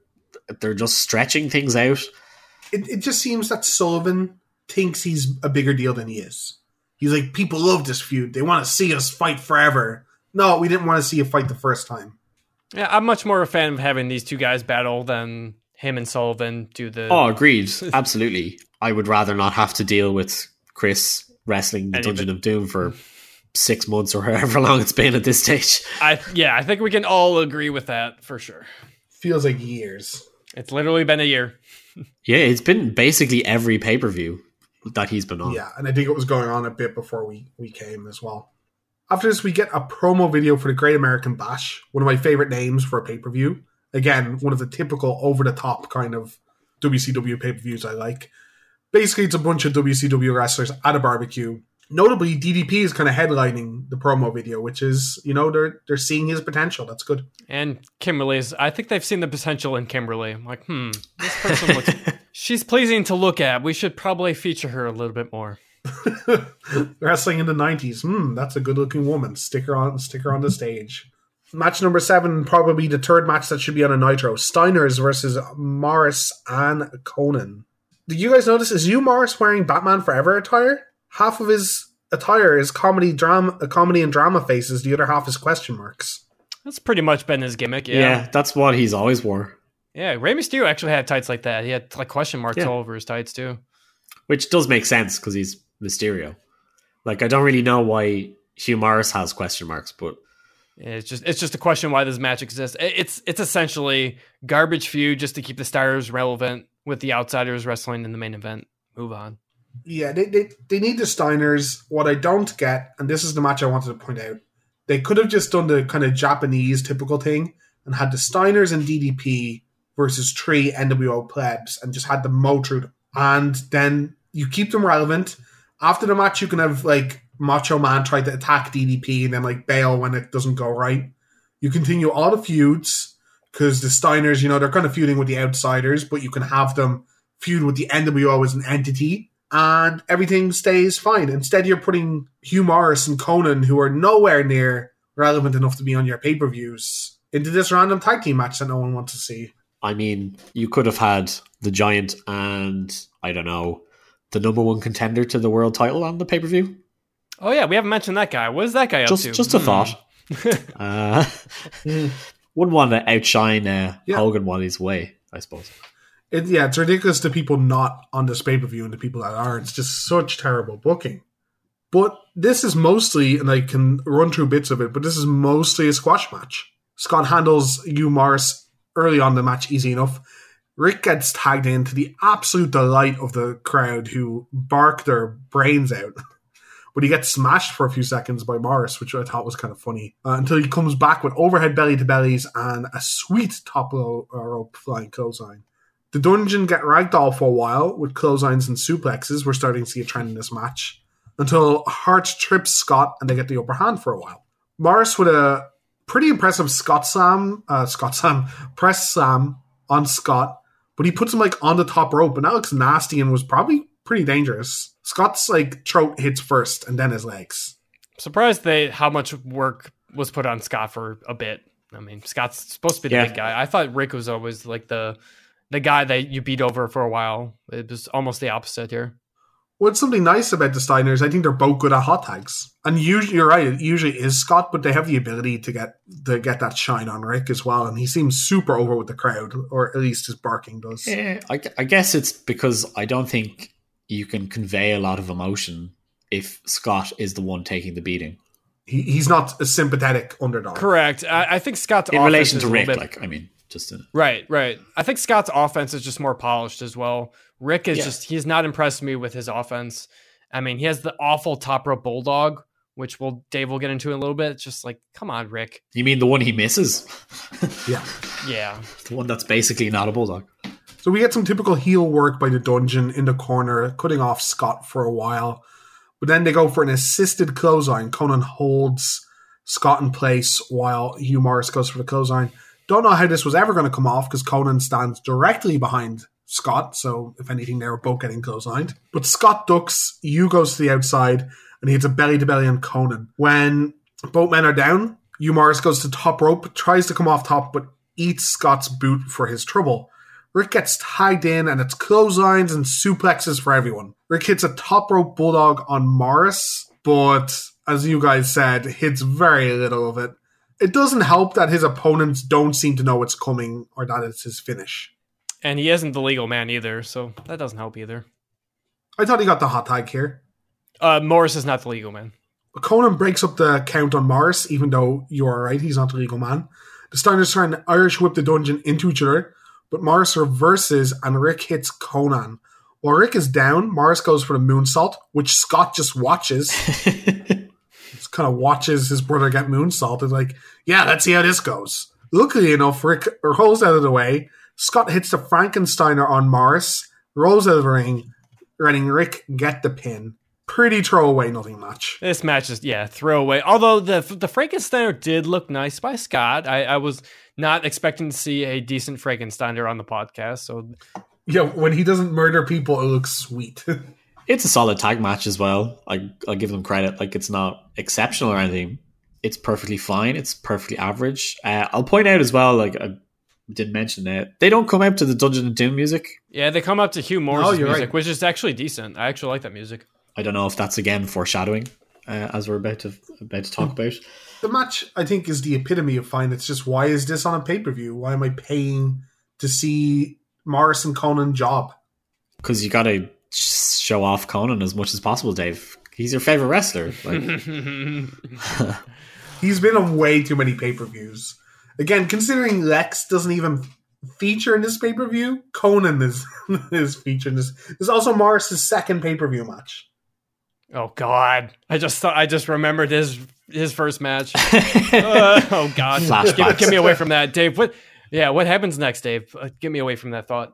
Well, what happens next, to everyone's shock, and definitely everyone cares so deeply, is there's a bit of dissension and arguing in the Dungeon. Hart's in the ring afterwards, wondering what went wrong. You got Frankensteiner, but you're wondering what went wrong.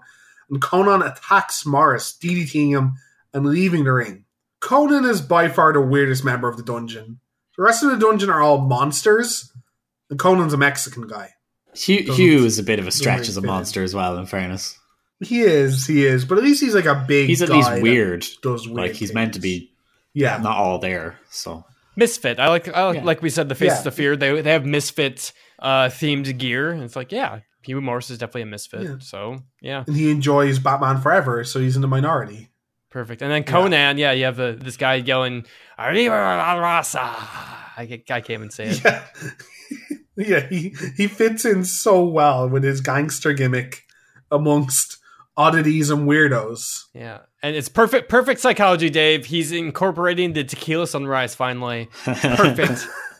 It sounds almost racist. Like Kevin Sullivan cutting a promo. I got oddities and monsters from all across the world. We got these barbarians from the islands, and we got like Hugh Morris. And why is he weird? Because he's Mexican. No one likes Mexicans. It's real weird that Conan is in the Dungeon of Doom, but he isn't. He isn't anymore. Thank God. Thank God. Move on, please. Match number 8 of the night. Big hyped match. Mongo versus Reggie White. And this build-up is pretty simple and kind of booked itself. You know, they're playing off the massive rivalry between the Green Bay Packers and the Chicago Bears, one of the longest standing rivalries in NFL history. Mongo definitely established himself early on as the heel by cutting a promo in Philly, claiming White had sold out to sign to the Packers just to win a Super Bowl. Yeah. White had played for the Eagles for 8 years before moving on. I know you did a bit of research, Connor, and you're the token American for the podcast. Do you want to tell us the fun facts about the people involved? Yeah, for sure. I definitely will. I mean, obviously, me being from Chicago and I hate Green Bay, so I actually am invested in this feud per se. Although it is kind of weird that this feud is being paid off in Charlotte, North Carolina, where the fans don't care about this type of feud.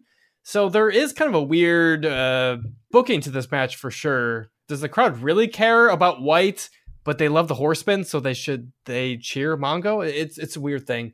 It does feel like this could have been on a different pay-per-view, right? Yeah. Or they could have done it on Nitro or something. They could have waited until they were in Chicago or something, yeah. But, I mean, nonetheless, though, I think what's cool about this match is they always harp on it's 2 Super Bowl champions they are facing off, which is you have guys that were teammates in 1994, and Reggie White, as right now, number 2 sack leader all time in the NFL. So you have actually real accolades here. Reggie White's actually a pretty nice guy in real life, too. So it's a pretty natural baby faces first versus heel type match. So I thought it was really well built up, which is weird for throwaway football player match. Yeah, it's well built up. It kind of writes itself to an extent. And Reggie White is a legit all-time great. They've looked out a bit at us looking back at it now, but they didn't get this flash in a pan kind of popular guy. They got these legitimate, like, freak athletes, which is kind of cool, I think, as well. This feud is just a great way to get eyeballs on the product for sure. Just getting all these big names of the NFL into your product. I had not heard about this match. The NBA stars brought more attention to it, so I'm sure this brought some fans into it. It was not on my radar at the time for sure, though. Yeah, it's funny. Like I would have been watching football by this point quite regularly, and I don't remember this at all. I don't remember it being mentioned. Now that's probably because it's a product of there not being the internet in Ireland in the mid '90s, so it's not a thing you could look up. And I mean, our watching football was reduced to like clip shows and things. So yeah, it's really strange to think like not only is it like a big player, he's not even retired, which I just find so strange about this whole situation. Like he's still going to play for at least another year after this. To think that a guy who is pretty much at the top of his game, okay, he's probably on the way down at this point, but you'd still want to protect yourself, right? Do you really want to get into a wrestling match? Yeah, you think the teams would be like, you're not wrestling. Fuck this carny bullshit. You're not doing that. This isn't the era of... People are starting to realize it's fake and criticizing it for that, but they're not to the point where they realize how dangerous it is. So there's stories in like Foley's books where up until a couple of years before this, you could get insurance money from companies that they're like, well, we'll definitely insure a wrestler. Wrestling's fake. So yeah, I'll take your business.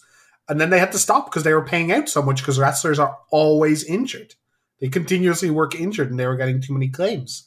So I think in general, people were still unaware about how dangerous it was up until a couple of years from now.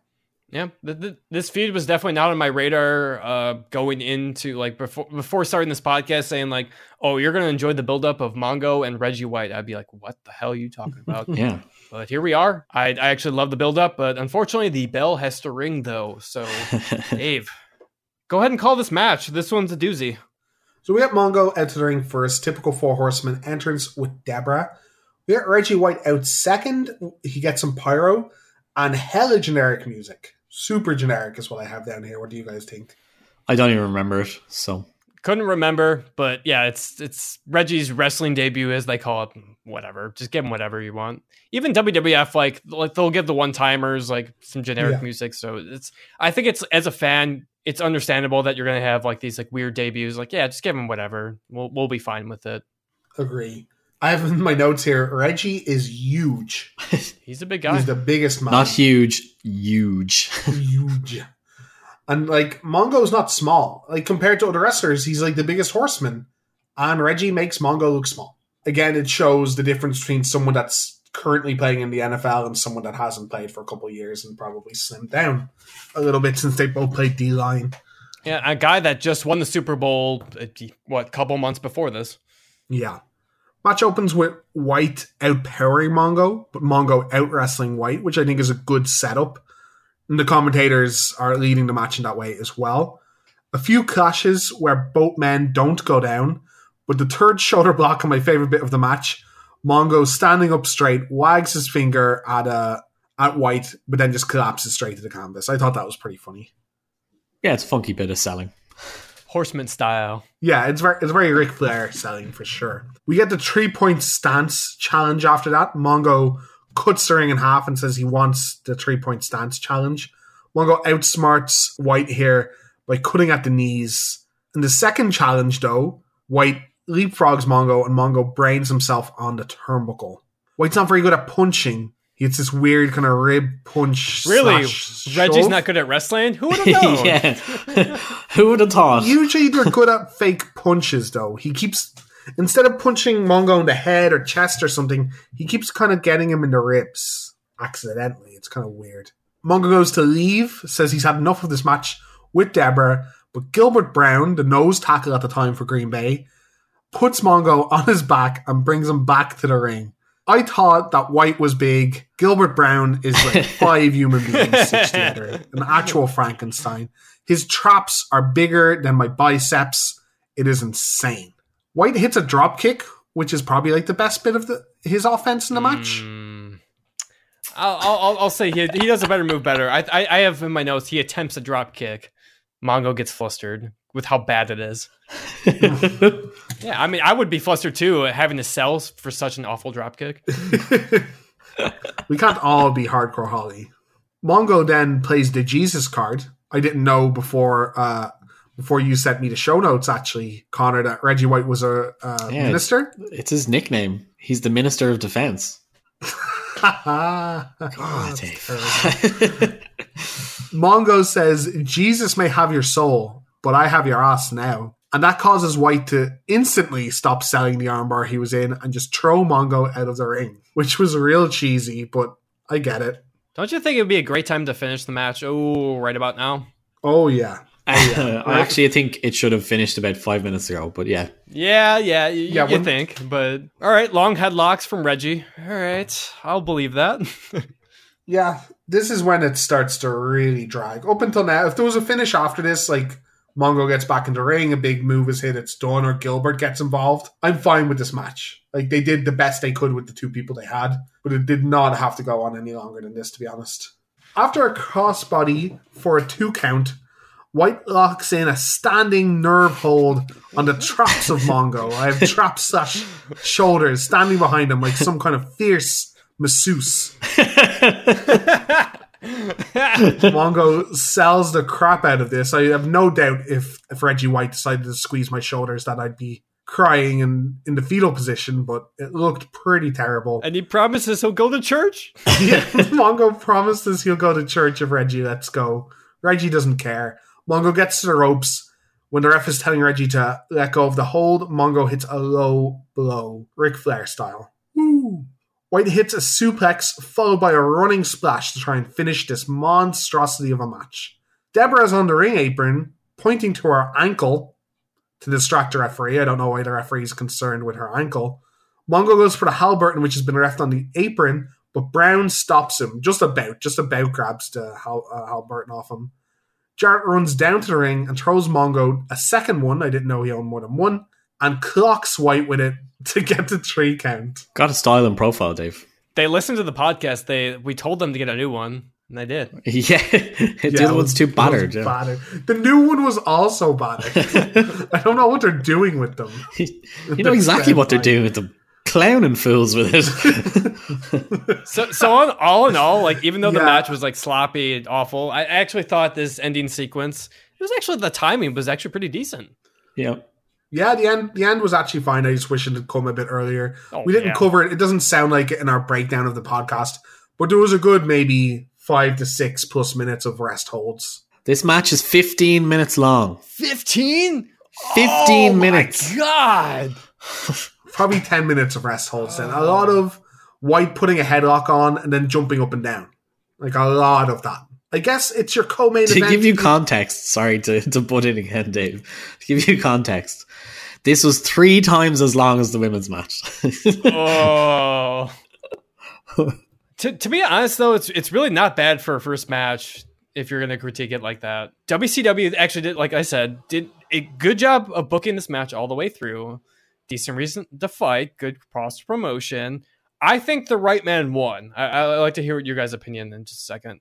Match length overall, cut it in half at least. Terrible match, but as much as we rang on Mongo too, I thought this wasn't as bad as I thought it would be. Like comparing it to like past Mongo matches as well, because he obviously has to be the general in the match, and I thought he actually did a fine job. Yeah, it's fine for what it is. If this match was 5 to 6 minutes shorter, I would say it's excellent for what it is. They used a guy that can't wrestle. They used his name. They promoted it well. Right guy won at the end, right sequenced, so Reggie doesn't look bad leaving, and they could do business in future if they want. Mongo looked like a good heel and could do what, Reggie probably had a couple weeks of wrestling camp at most. So for what it is, it was good. I just don't know why they wanted it to run that long. Probably because they were afraid people would be angry if it was just a 5-minute match. There's the rumors on the dirt sheets I actually read up on that they, after a couple minutes, they told them to go home, but they didn't know what to do, so they just ran through all their spots. I don't know if I believe that. That sounds actually reasonable. That sounds very likely of what would happen, because they're both inexperienced guys. Like, we don't know how to improvise on the spot. Yeah. We don't know how to not do the spots we had organized for a week. I will lay no blame at the feet of Reggie White for this match, because how can you expect anything from a guy who probably had at most 2 months worth of training? I thought his suplex was really good too. By the end, that's a good suplex. But expecting anything from a guy who's basically never done it before and has to go out there and it turns out to a 15-minute match, I can't really complain with his effort levels. To be perfectly honest, he did a better sell job than Jarrett in Jarrett's match. That shows you how reasonable Reggie White was. So I don't have a problem with Reggie. The only problem I have with doing these kinds of matches, how do you book it so that either the wrestler doesn't look like a complete idiot or make it mean something? I guess Mongo has to go over clean, but that doesn't make sense for his character. But if he doesn't go over clean, you can argue that he's not good enough to beat a guy who's never wrestled before. And I guess it's just again, common sense getting the way in my brain that I can't kind of let it go. So that could be more of a personal thing. And then the final thing that bothers me is they've literally done this weird angle with Deborah and Mongo having kind of issues with Jarrett. And Jarrett just comes out like a goon and just helps him as if nothing has happened before. It's the summary of their whole relationship. 2 seconds later, they're coexisting. Fair enough. Some up until now, it's been kind of okay, a pay-per-view to pay-per-view for us, or Nitro to Nitro for you. But this is literally 20 minutes ago, and they've already forgotten their own story. They do a reasonable job, but it's a tough thing. I don't envy them trying to run this, because it can go wrong so very easily, and the benefits of it are not so simple, I guess. Yeah, and he tried his hardest. Again, I agree with you, Gus. No fault of his own. But if we didn't enjoy this one, not sure what we're going to think of the main event, and that has a lot more wrestlers in it than that just did. Match number 9, we get the Wolfpack, that's the Outsiders, and 6 versus Piper, Flair, and Green. So the build-up for this has been really interesting. As the commentators have said all night, it's kind of NWO that are anti-tradition. They're new generation versus the old generation. Kevin Green came in with a really interesting promo introducing himself to the WCW world and setting up this feud. I'll keep this short. Hogan, I did what you said. I worked out. I took my vitamins and I said my prayers and it worked. It worked. And you stabbed everybody in the back. You stabbed all the little Hulksters in the back and you stabbed me in the back. And then what do, Hogan? You surround yourself with a bunch of idiots they call NWO. These idiots are nothing but a bunch of rookies. Just like the rookies that are coming in the NFL now. They get that big money. They get that signing bonus, all that money in the bank, and they don't stay late. They don't come early. They don't work out hard. They don't watch any extra game film, and they're non-productive, and they're out of the league. But I want you to know something. Flair and Piper made wrestling. They indeed did. Flair and Icon were chopping tons and tons of wood and laying asphalt from now till Kingdom Come while you guys were still sucking mother's milk. And that's why I'm here. It's called respect. Respect. So very typically it goes back to the foundation of the NWO. You know, Hulkster stabbed people in the back and Kevin Green's here to basically avenge it. So going back to all the way to the start of the podcast and why Hulk Hogan's turn was so important to wrestling history. I thought it was a decent promo for a football player to cut in the wrestling world, because I can argue that most of the wrestlers can't deliver a promo this well. Kevin Green is definitely a wrestling fan. Yeah, old school wrestling fan. I think this was fantastic. Unless someone wrote it for him word by word, but it sounded great, and it didn't seem that way. Surprised. I was real surprised when I heard it the first time. He also looks like a wrestler. He just has that perfect kind of... He doesn't look like he plays football. He looks like he's a bodybuilder, like wrestlers. Who was Kevin Green feuding with before he returned to training camp? The Four Horsemen. Was it the Horsemen? So he had a match right before Bash at the Beach, and I think it was with Mongo, but Mongo turned on him. I think that was the thing. So yeah, Mongo took the money right for the Four Horsemen. So I think they've just forgotten about it, and that's why we're just NWO is what we need to go against. I need to team up with Flair because he's a Charlotte guy, and Flair is back. That's the other big storyline in this. Yeah, we get that big storyline. We get Green's back after initially feuding with the Horsemen. He delivers this fantastic promo. Flair is back in his hometown. Great build for that. He's been gone for a long time. And Kevin Nash cutting another fantastic promo, blurring the lines between wrestling and real life. Last week, Roddy Piper came out here and said that he had laid asphalt and cut down trees. He called the NWO a bunch of morons and stupid and what have you. Well, Piper, let me tell you something. Coming from a guy that if he had one less synapse firing in his brain, he'd be in a coma, I don't think too much about that. When I came into this business 7 years ago, I looked down the road that you guys paid for us. I saw nothing but potholes. You guys came into the business, you strip-minded, you took what you could get out of it, and you left the young guys behind you nothing. WCW was nothing but a bunch of guys pushing their sons. If you didn't have a dad in the business, you couldn't even get an opportunity. Scott Hall was here, I was here. Scott Hall was ready to become a superstar. Hey, I was a little green, but Scott Hall was ready to become a superstar, and you know what you did? He worked here a year, he proved himself, you cut his salary, so he went elsewhere. We went to New York, that's right. We went to New York, and what did we find when we got there? That's right, stayed all night, danced a little longer, party time. When we got there, there wasn't no party, just punishment for the guys trying to dig the business out of the funk you guys left it in.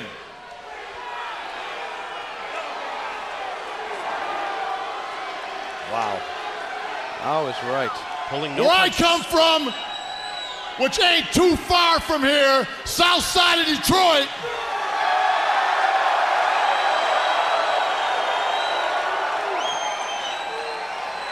You don't give respect, you don't get respect, you better beat respect out of me, boys.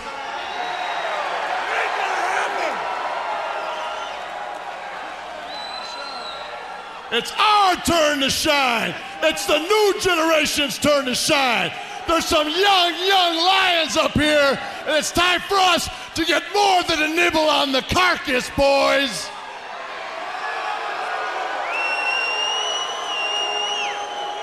So while you guys decide to do the limo flying, the limo driving, the Lear jets, the champagne, the ugly broads, me and my crew have decided we got no problem flying commercial. We got no problem piling 3 in a rented Taurus. Because what we're going to do, baby, is kick back, drink a little McForty ounce, and try the best we can to patch the potholes that you guys have left behind. Nash again with a half shoot, but also, as much as I'm enjoying this build-up, the question is, who are the bad guys? The old, guards, the Flairs and the Pipers? Or the new guys that are just hungry to carve out a niche for themselves? I never get the narrative of these kind of storylines. Yeah, you said this was a good promo. The way I wrote notes for it is I thought it was an awful promo just because he's like the face in the promo. Yeah, I'm not. It's an interesting promo, but it's not a great one because I think it goes mostly over the heads of everybody. I mean, even watching, like, he does the cheap pop of, hey, when he did the promo, it's like, oh, this is my hometown, clap for me type thing. And it's like, the new generation, me and Scott Hall, we worked our butts off and we want our opportunities. The old timers took it away from us. It's like, this is kind of a babyface promo. This is kind of strange. Well, I think it would be babyface if it wasn't for how over Flair is. He comes off, I think, as the delusional heel who thinks that the old school ruined everything, where I guess he comes off as you'd call it nowadays, a millennial. It's not their fault, like, stuff is bad. They're legends. They've paid their dues. And he's, like, disrespecting his elders, where in reality, he's not wrong. A lot of wrestlers from that generation, and the main event when we talk about it is going to show it take until they have to retire. I mean, it's a very cyclical thing in wrestling. Yes, so 100%. I just think a lot of it just doesn't gel with the crowd. Like, they're just not really sure what he's on about, and it doesn't make much sense for what's going on. Like, I see where he's trying to go with it. I find it entertaining that he tries to put across the men in the ring with him as young, because Vincent is there and Jeff Farmer is there, and I think Scott Norton is probably the youngest guy out of the others. There you go. It's just odd. He might as well just say me, Scott, and Six. Yeah. Anytime he says stuff like this, he might as well go, not those guys, but us. The one thing I'll criticize about it is, literally in his stable, the leader of his stable is the veteran that crushes the most careers. Like, a guy that is known for politicking and putting people under and just taking world titles, whatever company he's in. Hulk Hogan has crushed people's careers. This is what I was going to bring up, is that, you can read it as him having a jab at Hogan at the same time, because Hogan's not there for 2 months. And he essentially just leaves the thing behind because all he cares about is looking after himself. He doesn't give a shit about anybody in the business other than himself, and so long as he's making money. So when Kev sees it, he's like, what the fuck? Like, we're trying to make a bunch of money here and you're just wandering off because we won't look as good and that's all you care about? All right, well, fuck you then. I guess I'll just go out on my own and just do whatever I want. Like, it's hard. It's kind of hard to argue with him because half the guys in the company are like this. Yeah. It's a fascinating promo from like the time that we're looking at right now. And I will say too, like, the two other interesting factors too coming into this is Scott Hall is back. So like there was a big reveal on Nitro. Oh, Scott Hall is back, because they were all acting up that where's Scott Hall? Where's Scott Hall? Every week it's like, we haven't seen Scott Hall for a while. And so he's finally back, and X-Pac he's back in action. He's wrestling every week. He's defending the Cruiserweight title. He has a new finisher. He no longer has the NWO music, so he's kind of graduated to Bovine University. To the A-Team, it seems.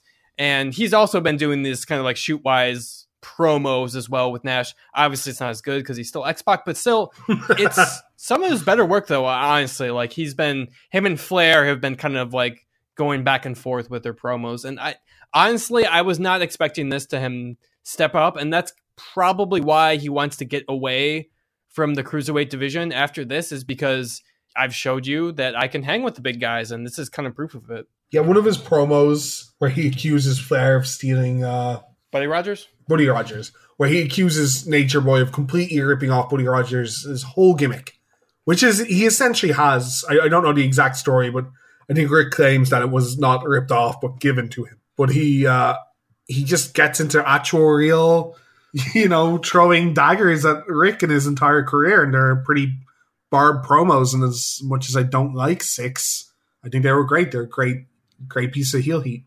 It was just something different to kind of the NWO as well. Like, it's finally nice to see a new member kind of step up. It was nice that we saw Randy kind of step up last month, and now it's kind of Six. So it's like, all right, we're getting new members. We're not just seeing Hogan every month here. It's new guys here. So that was another thing I was not expecting from WCW and this whole NWO angle. Yeah, with Hogan gone, a lot of guys have had to thrive, but they have thrived, I think. Michael Buffer, of course, is out for the main event, introducing the NWO, and does a pretty darn good job of it. I think he really talks them up. But they come out all together to the NWO music, and they seem very much like a team, where I'll call them Team WCW from now on, comes out separately. We get Green first to, I have it down as marching band-esque music. It's probably fair. Not great, but fine. He's hyped. He comes into the ring. If I were the NWO, I would attack him while he's on the ring in the ring alone with no other wrestlers, but that's just me. Piper out second, looking calm and collected to his usual big pop, sporting some new merch, just says Icon across it, and a lot of people in the crowd are wearing it, so still showing he's very over. And of course, Flair out last to a big pop in his hometown, beautiful pink robe and some nice pyro. The crowd are very hot for him, but not as hot as I thought he might be on his return. Maybe it doesn't seem like he's gone that long in real time. No, he gets a great intro, I thought, from Buffer, and the pop is crazy. I think it's probably the biggest pop of the night. I think he gets a bigger pop when he wrestles, but that also makes sense. Sure. Yeah, I mean, it felt like a big deal, him coming back. We haven't seen him since Fall Brawl, so it's actually been longer than I thought it was. Yeah, I miss him. You're going to get plenty of them, so. Great. We start the match off with Flair versus X-Pac, and as you said, these people have been exchanging barbs and promos. I thought they might save Flair for a hot tag to get the crowd into it, but the crowd are loving seeing Flair back in action. Early advantage goes to Six until he tries to go for Rick's strut, which is a no-go. He gets chopped straight to the ground. Six not looking bad wrestling Flair. Really nice looking spinning heel kick, probably the best one I've seen him do, and a couple chops in the corner. But Flair eventually reverses into some of his sweet knife-edge chops, and he does his strut and his taunt till Hall comes running into the ring, but he also eats a couple of chops. Flair then runs over to Nash, who no-sells one of the chops, but has this amazing, surprised, angry expression, just looking at Flair like, the fuck did you just do? But never gets into the ring. Just like eyeballs Flair from across the ring, which I think kind of makes him look a little weak. Flair has probably the weirdest mom hair I've ever seen. Yeah. I don't know what it is about, but it just kind of sits almost like a Lego head style. Six manages to do a crotch chop in this, which looks oddly familiar to DX crotch chop. Yeah, which I found interesting. Since he hasn't joined that faction yet. DX wasn't around at this point, though, right? I think they would have been just about with Hunter and Sean.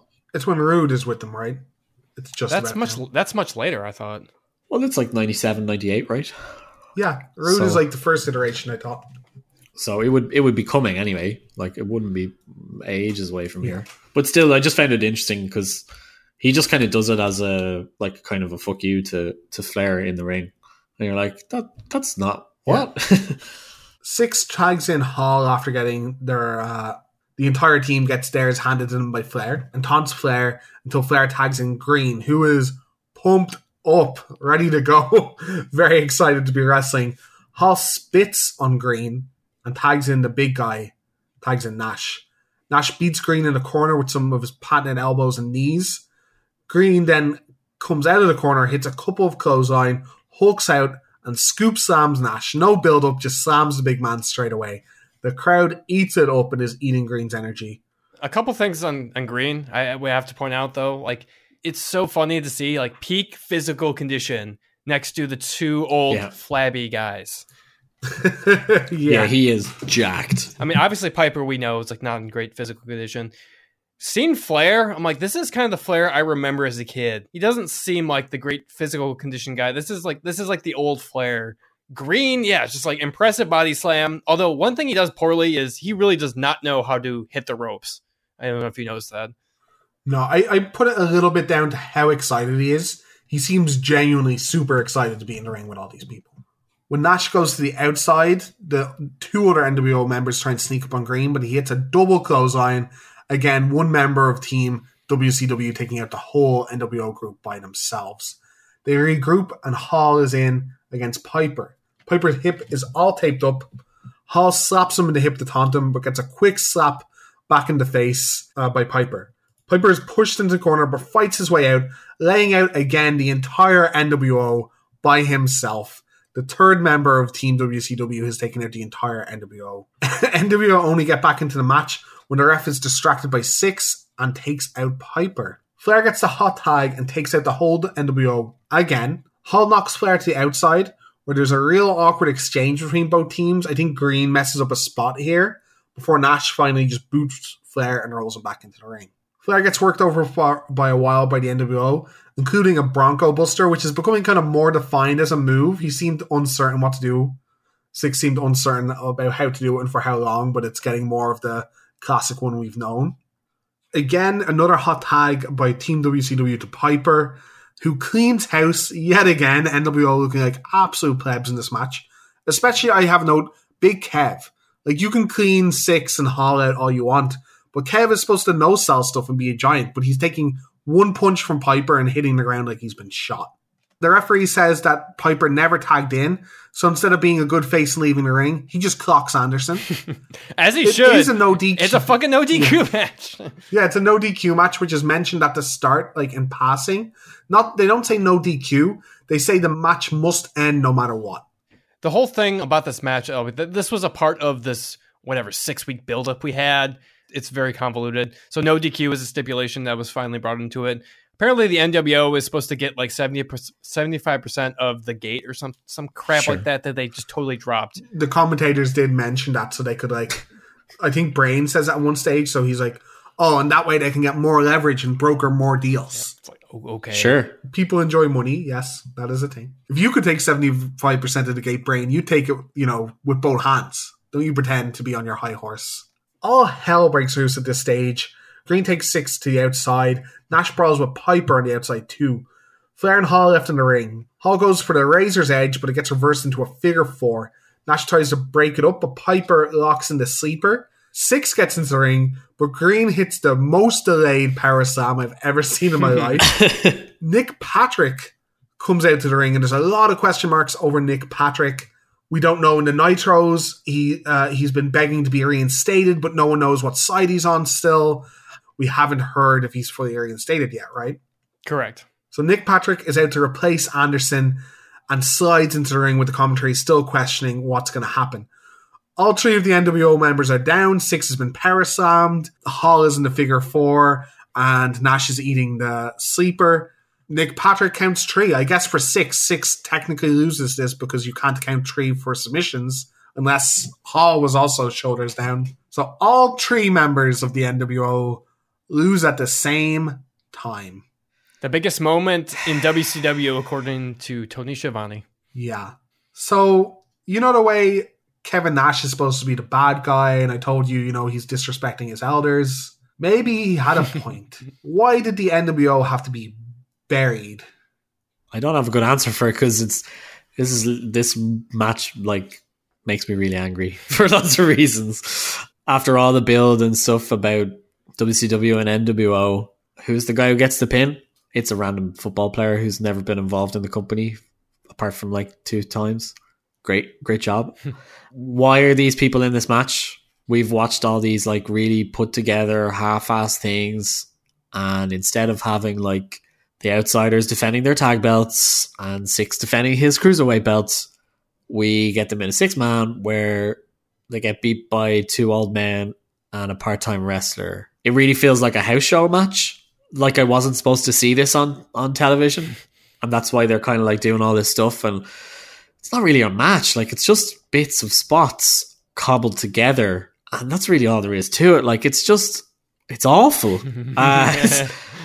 Like after all these pay-per-views we've watched, and this is the first time they get on top, and you give it to Kevin Green, and you don't even have Lex Luger on the pay-per-view?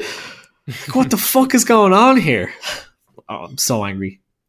So here's the rumor that was spread around the dirt sheets that I'm not sure is true. Who knows if it's true? The only way this match was going to happen, the only way this finish was going to happen was Piper said this needs to happen like this. It's like, okay.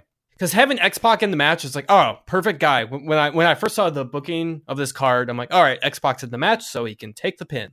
My thoughts exactly. I'm like, why is X-Pac in it? Why is not? Oh, because X-Pac is still like high enough in the NWO that pinning him matters. He's still their only champion, or he's still a champion at the moment for them. He's starting to get popularity. It's not burying him because he's gonna get figure forward by Flair, is what I assumed. You know, he gets figure forward by Flair and the other 2 hold off the Outsiders. Makes perfect sense. Or like Lex runs in and like distracts the Outsiders. Perfect sense. They made every person on Team WCW look stronger than all 3 members of NWO. How do they gain credibility after this again? It's a no DQ match. Where's the rest of the NWO? Yeah. I'm just assuming that they're going to go, well, that wasn't a match because Nick Patrick counted, so it doesn't count. And they'll just carry on like it never happened. Because that's what they've done the last like 6 months whenever anything has gone wrong for them. They just go, oh, that doesn't count for the following reason. I get being cowardly heels, and I get you can't just have people running every time. But if you make a match purposely no DQ, you can't have me believe that Bischoff just wouldn't be down with the entire NWO. Just beat the crap out of Flair and Piper. Yeah, with the way this past month has been booked, yes, for sure. And Green and Piper claiming the NWO is like finished and no more. If only that would be amazing. Yeah, this is how it ends. I feel bad for the Wolfpack. Like outside of storyline, I feel bad for them because they are the guys there week in and week out. And I give Kevin a lot of shit when I talk about his backstage politicsing. But I can see how he got so bitter and just wanted to get money and leave because that's what everyone else is doing. And they all have positions of power over him so they can just book terrible matches like this. So, Connor, when you're saying like that Piper basically calls him on it, is it just basically them going on, well, Hogan's not here to fuck with us, so we're going to take our shot while we have it? You think? I'm not sure. Yeah, I'm not sure. sense. I think it's just Piper flexing his creative control card. Every match that Piper has been involved in, we've had these kind of weird finishes. That's the only thing I can point to. Yeah, to be protected in some way. Right. Yeah. And just Piper looked awful during this match. He looked so limited. When he came out, he looks just visibly sweaty. I don't think he pours a bottle of water on himself like, Triple H does. This looks like he looks tired. It looks like he did a couple push-ups backstage and that was him done. At least this match didn't have Hogan, so slight upside. I thought Kevin Green was entertaining. This is like the preferred way to have a celebrity or athlete participate like in a wrestling match. You can kind of protect him, have him in like a triple tag match. I mean, for sure, this feels like a house show match for sure. I thought X-Pac was the standout performer in the match. I know I'm an X-Pac mark for sure, but I thought he was probably one of the best wrestlers. Yeah, he was great. I thought Kev looked amazing. Sure. Like his look to him. Like when he got in the ring, I was like, man, I am not surprised Vince put the title on him when he did. Like looking at him going, he just looks the part completely. And he was fine. Like he wasn't as good a wrestler as X-Pac was, certainly in this match. But like him and Scott are just like, you just look at them and go, yeah, these guys are legit. And then they had to do the job to two old OAPs and a part-time wrestler. And normally I wouldn't. I normally I wouldn't agree with you guys that like because people throw that term around so much. Oh, they're being buried or whatever. The NWO, they don't get any of their finishers in. Nothing. Yeah, like I don't mind it too much. I mean, they have been protected a lot, so they're gonna have to lose at some point. It's just the way they go about it. Like, there's no elevation of anybody with that win. Right. Like, this doesn't benefit anybody. There's also the fact of, like, it's the second celebrity person on this card. So there's already a glut of that as well. And then to make them the focal point really doesn't work. Like, I get he's playing for Carolina. I get it. Still. The main thing that gets me, so if you want to book that ending, that like real feel-good ending, where, you know, Flair and Piper think they're above that part of the NWO, that's fine. I can get having that kooky ending where the crowd get to go home super happy. Every time that Flair or Piper took out all three members of the NWO, I got sick a bit in my mouth. Two of those guys are like 6'6" and 6'8" or whatever they are. Insane heights, huge athletes. I thought, as Connor said, I thought the whole point of 6 was so you could have a weak point to pick out, you know, eat a bunch of the big moves. But I don't know what they were thinking. Like they were just thinking of themselves. This is like, this has to be huge politicsing, like backstage. Do you know what they never mentioned once? Not in the entire show. Sting at all. Yeah. Oh God, yeah. And that's supposed to be like a big legitimate thing. Like, and he's not even. They don't even have him in the crowd. They don't have any reference to him. There's no mention of it. Everybody stopped caring. And it became a bit of a constant thing that I noticed with the commentary from this pay-per-view. And it's probably to some degree the others. They just don't care about the NWO as that threat anymore. Like, things have just moved now to where they're just another stable. Despite the fact that they're essentially own half the company and storyline, and it's just kind of become just part of the furniture, and guys are just wrestling random guys. Like, if you're doing this storyline to its conclusion, Meng and Chris Benoit shouldn't be wrestling on the bottom of the card. They should be fighting NWO. Like, all these guys, Dean like we said, Dean should be wrestling an NWO guy. There should be like a concerted effort, not, oh yeah, they're just there. Yeah. Let's carry on. I think I mentioned that earlier. The other NWO guys, they need to wrestle more. Wall Street never wrestles, and Norton never wrestles. Buff Bagwell hasn't wrestled since our last pay-per-view match. So it's like, come on. These guys need to be on TV. I would understand if they were a bit thin, or it was like the same guy fighting Malenko for the title every time, so we have to have him fight someone new. But there's so many members that we haven't seen for pay-per-views, and they're paid well. Some of these guys are ex-WWF guys that were paid to jump ship. So that isn't a small amount of money. And we have more guys incoming very soon, too. Yeah. They messed this up so fast. I didn't know all the politics and all the weirdness came this fast. I thought this, like, everything I heard was the first year was just solid, groundbreaking stuff. But beyond the first week, this has been going poorer and poorer with only, like, slight flickers of good booking in between. I think it's going to be interesting to see if it changes even a little bit more again when Hogan comes back. Right. Because I wonder if his focus actually keeps that storyline in check, and because he goes, other people take their shots then to go, no, I need my pin now. I need my heat back kind of thing. Yeah. Typical I need to get my heat back stuff is what it feels like. Yeah, I think the bottom line too with all this is kind of treated as a throwaway show. As we go back, the NBA playoffs are going on, so they just don't treat this as a main pay-per-view, really. And it's unfortunate, but yeah, that's just the way it's seen, and hopefully less people see it. Kind of like Sold Out. It's like, oh, not many people saw it, so we don't have to care about it as much. Yeah, it seems like they're doing things in halves, because I do agree the rest of the card shouts out, you know, we don't care, this is throwaway. And if you look at the next card, not to spoil too much, there's a lot of repeat matches, which shouts one of these was a throwaway pay-per-view. Or both. But at the same time, you have... or both. But then you have all these really expensive football players, because you probably have to pay the football players quite an amount. If rumors are true from, you know, some of the stuff that the Outsiders said later on in their careers, they were very happy when these football players and stuff came in, because their contracts would have to be matched for the night for that. So they're getting paid more than the wrestlers to come in. You're spending that much money on a throwaway show? I think we could rag on this all night, and massive holes that are appearing in the booking. But I'm going to just ask you, overall, Fergus, what did you think of this show? Really disappointing. Some of the wrestling is fine, but overall, the storylines and common sense and stuff really drags it down for me. I wouldn't recommend the show as a watch at all. Really, really disappointing. And after seeing it, whose side are you on? Oh, the NWO. Because they're the only people that seem to be like paying any sort of heed and want. Like, I want to see Kevin and Scott in actual matches and Six. I don't want to see them wrestle Flair and Piper again. Granted, that's exactly what's going to happen, but that's beside the point.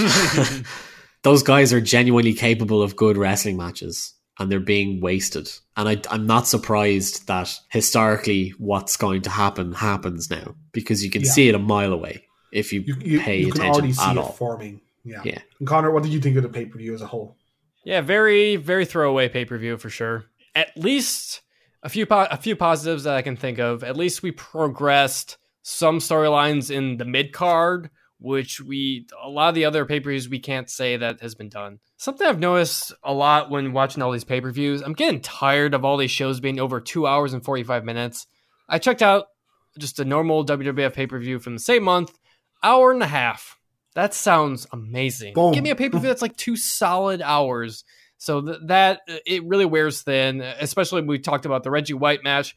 Way too long. Doesn't need to be that long. Again, that part of these WCW pay-per-views are really wearing thin. But yeah, not really a great show. I can understand why this show doesn't get talked about very much.